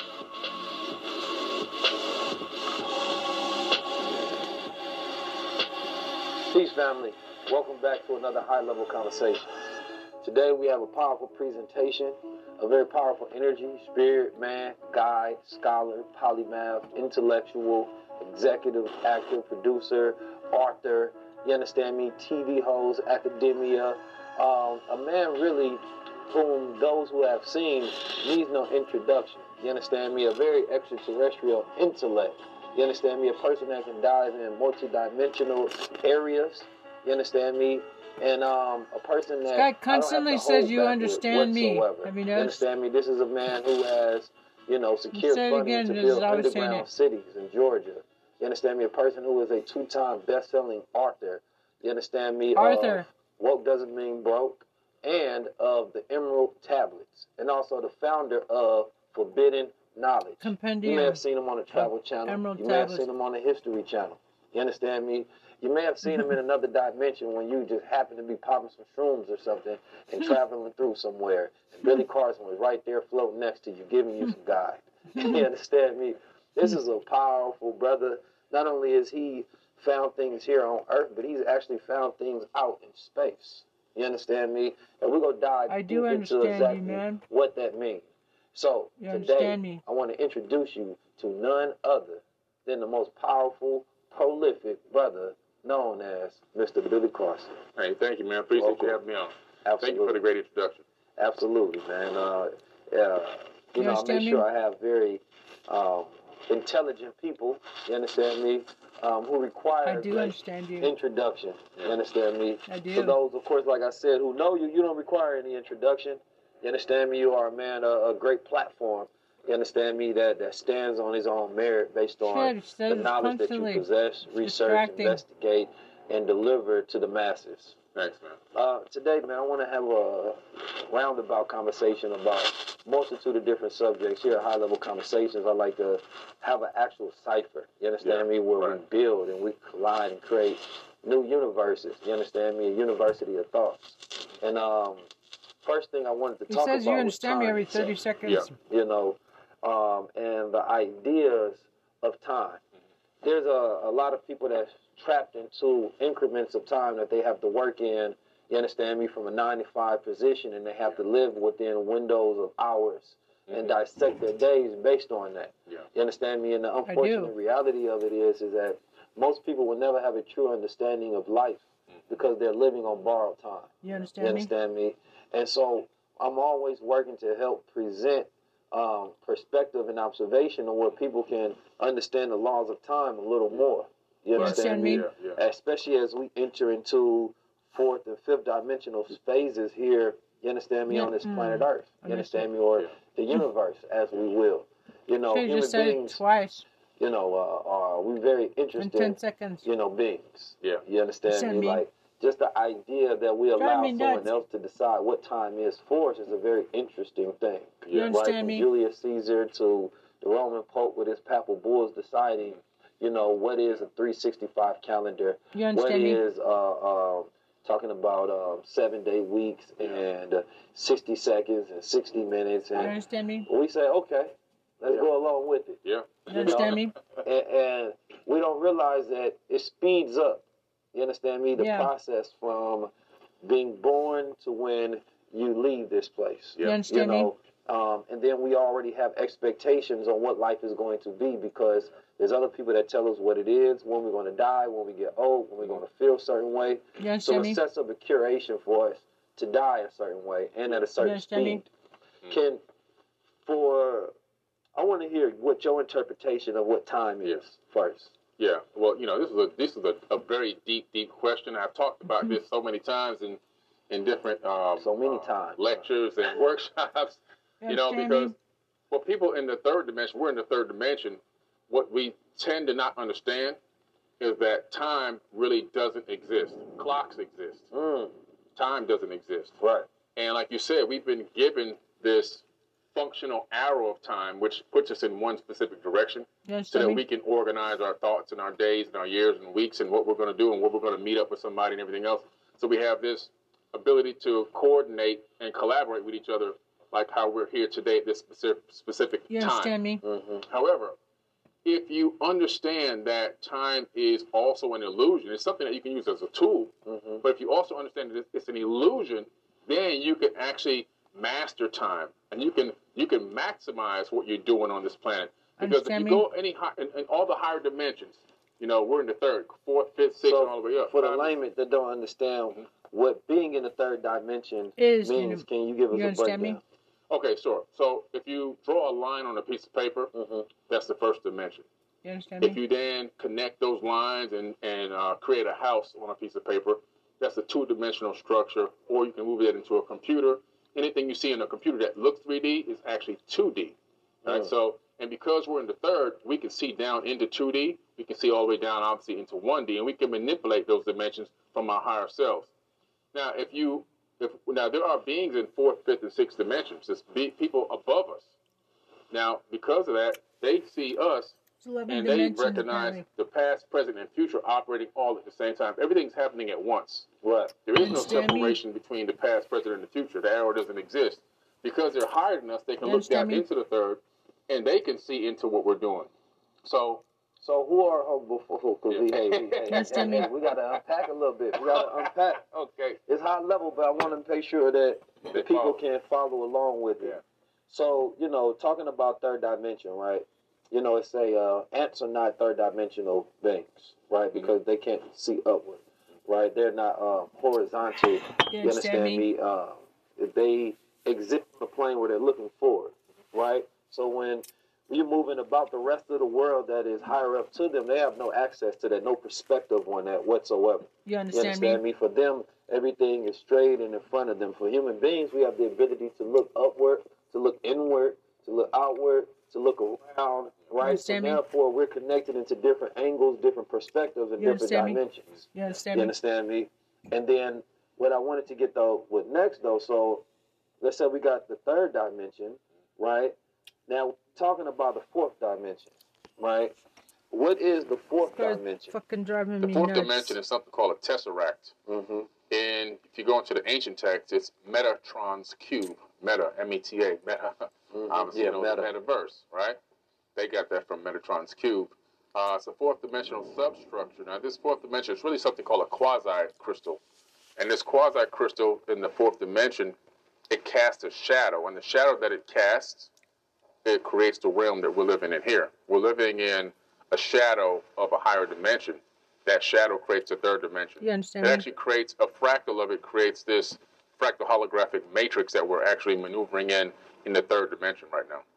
So would the fourth dimension be considered a dimension of time? But now knowing quantum physics, that there is actually a fourth dimension. So all dimensions are in 90-degree angles of each other. And according to quantum theory right now, we're really anticipating that there's at least 11 dimensions, or otherwise the universe would collapse. So there really is truly a fourth, fifth, sixth, seventh, all the way up. Not just the arrow of time. That's just something extra. They try to make it make sense back then by saying the fourth dimension is time, but time is actually not a dimension at all. So now that's a very interesting, because it's a lot that I'm sure that everybody's like, all right, I thought I was smart. And then I tried to keep up, and then I got left behind. Right. You understand me? I do understand I want to bring people up to speed. You understand me? And the idea is in correlation to the analogy of how we're moving as a collective human species, specifically with technology, right? You understand me? Because I think it can be connected to, you know, cellular technology, right? Going from 3G to 4G. To the sea. And, you know, going from 3G to 4G to 5G, which allows us to be able to do different things that we normally weren't able to do that weren't possible, right? You know, let's say you got 3G phones, it's helping you make better, faster calls. You understand me? Connected. Then you get the 4G, and you're talking about now applications and streaming, right?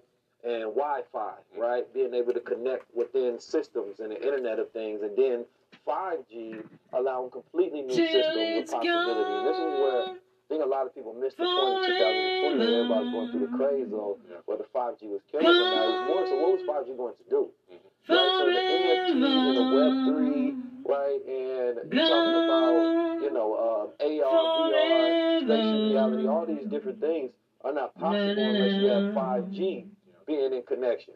So it was representing a new world being produced outward. And it wasn't just an accident that NFTs came after the pandemic and this technology came after. There was something happening at that same point in time that, for me, it was entering into a new phase of the world, a new dimension, a new speed, right? And that speed, you know, can be known as time, if you will.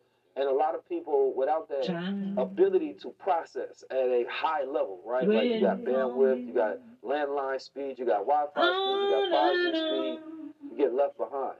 So everything seems that it's moving fast, but that's only because you're not moving as fast. Everything stands still when you're moving at the same speed. You understand me? And so what I've always tried to do is keep people up to speed where we at in the dimension that we're currently in, or a little bit above, so you can be ahead of your time as a visionary. Because the fastest speed is the mind. You understand me? Being able to travel in your thoughts. Right? That can travel you, that can take you into time, that can take you ahead of time, if you will. But the idea of time itself, I love the concept that it being an illusion, because, you know, even the era where time is connected to language, right? That I wrote in my book about how when we speak in the English language, you know, it's a very future tense reference, right? So we're always referencing the future as we speak. I will be there. I'm going to do this. And we have so many different phrases within the language. We're always pushing ourselves, not connecting to the present, but at a later point in day and time. You understand me? And I think that learning to be present connects us to the power that we have in control over. And then once you have that power, then you know how to create seeds that can control the rest of the time. Do you understand me? You said something about understand beings, me. right? Now, we always look at ourselves as people, but then when we cuneiform tablet as a pen. You guys, my girlfriends have been freaking out over this. I saw a urologist talk about this on the news, and men.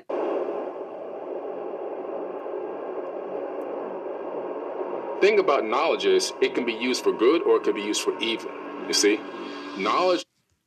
Understand what I mean? Pyramids down there are wormholes. Just all experimenting, just trying to build into it. Treat everything that exists, no matter whether we think man made it or it's natural, with respect and dignity. There's this obsession with space. And Elon says, I believe he wants to occupy Mars by 2025. Yeah. And what? Okay, Sean Ryan Show. Trailers, Sean Ryan clips. 1.9K videos. It's got almost 2 million subscribers. That's awesome.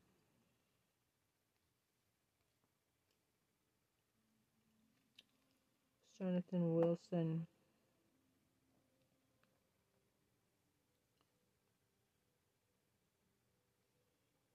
Pay up to a corn star. Don't ask any questions. Don't worry that it's a lie. 6 days ago. It's game time for this election. Joe Biden is a clown who, on his best days, it's an insult to the notion of the presidency that this guy would be in charge of anything. Joe Biden might lose this election. It was very close. People sometimes, I think, forget that when you actually look at where it mattered with the states.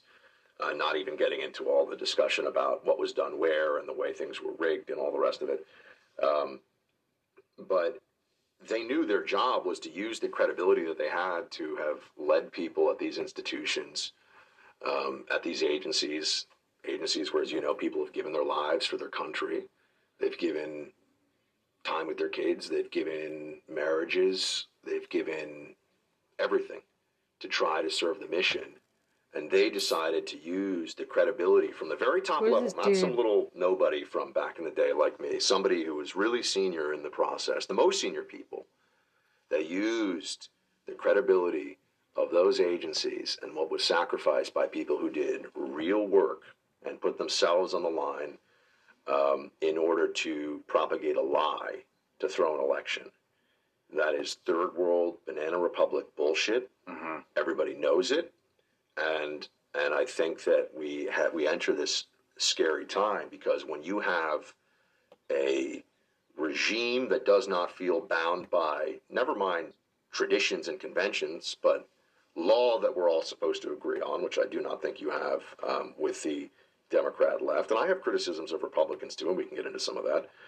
But when you have a regime that does not feel bound by tradition and law, and you have an intelligence service or an intelligence apparatus that feels its primary mission is to the regime and not to the people and not to the Constitution, really bad things can happen. And I do believe that is where we are. Folks, just want to take a moment to ask for your support today.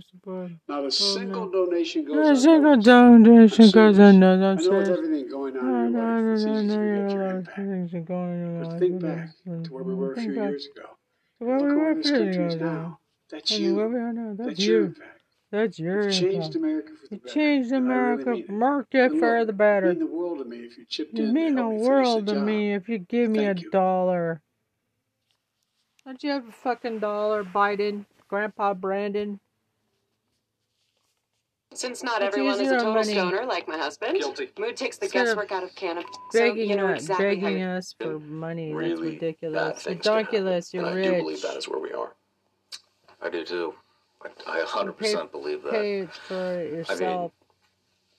Don't be so needy. Do you think there's any turning back? Oh God, I mean, I like to think that there's always room for optimism, and there's always hope that things can start to move in a better direction. Joe Biden needs $5 so he can finish the job. And then maybe you and I can Old both men come to how want you to give this him can a get a lot $1 better. so he can finish the job. One of the biggest challenges we have is, I think, as things in this country become more tyrannical, and I do believe that's the appropriate word. And you could say, oh, but what about Trump won? And then there's Republicans and this. The agenda and the change continues even when we win elections.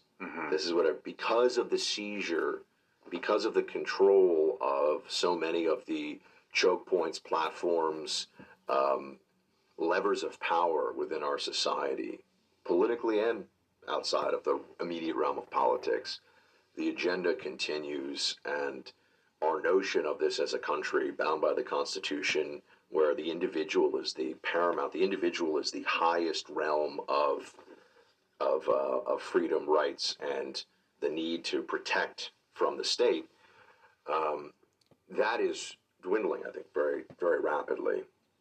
And I think that if you look at it on a broader spectrum, instead of just thinking, oh, well, today is fine, yesterday was fine, maybe tomorrow will be great too. They've already indicted a president, a former president, who is this guy? Likely next Republican candidate. They've indicted him on 6 days ago. The most absurd grounds imaginable. If you gathered together a bunch of law school students, you gave them a project, say, come up with the flimsiest felony prosecution of a politician or of a person you could, I think that this would win the prize, right? A payoff to a porn star that was supposed to be labeled as a campaign expense. It makes no sense. No one believes this makes any sense, but they did it. And I've been saying all along, well, why do they do it, right? People ask this question, why do they do it? And I say, well, because they are building. They're building to bigger things against Trump and against the movement. And I think you're going to see an indictment coming from Georgia in the summer. I think given the incitement, the sedition, conspiracy to commit sedition, or whatever the official federal jargon may be, but they've got effectively sedition or treason charges on the books now against some of the January 6 guys. I think eventually they're going to hit Trump with a sedition charge. effectively call him a traitor. And now for people who say they can't really want to do that because of what that would do to the country, right? I mean, now, how are we different from one of these hellholes where, you know, you and your brothers in arms would have to show up back in the day and like try to stop everybody from just murdering each other in the streets? Like, how different is our political system really?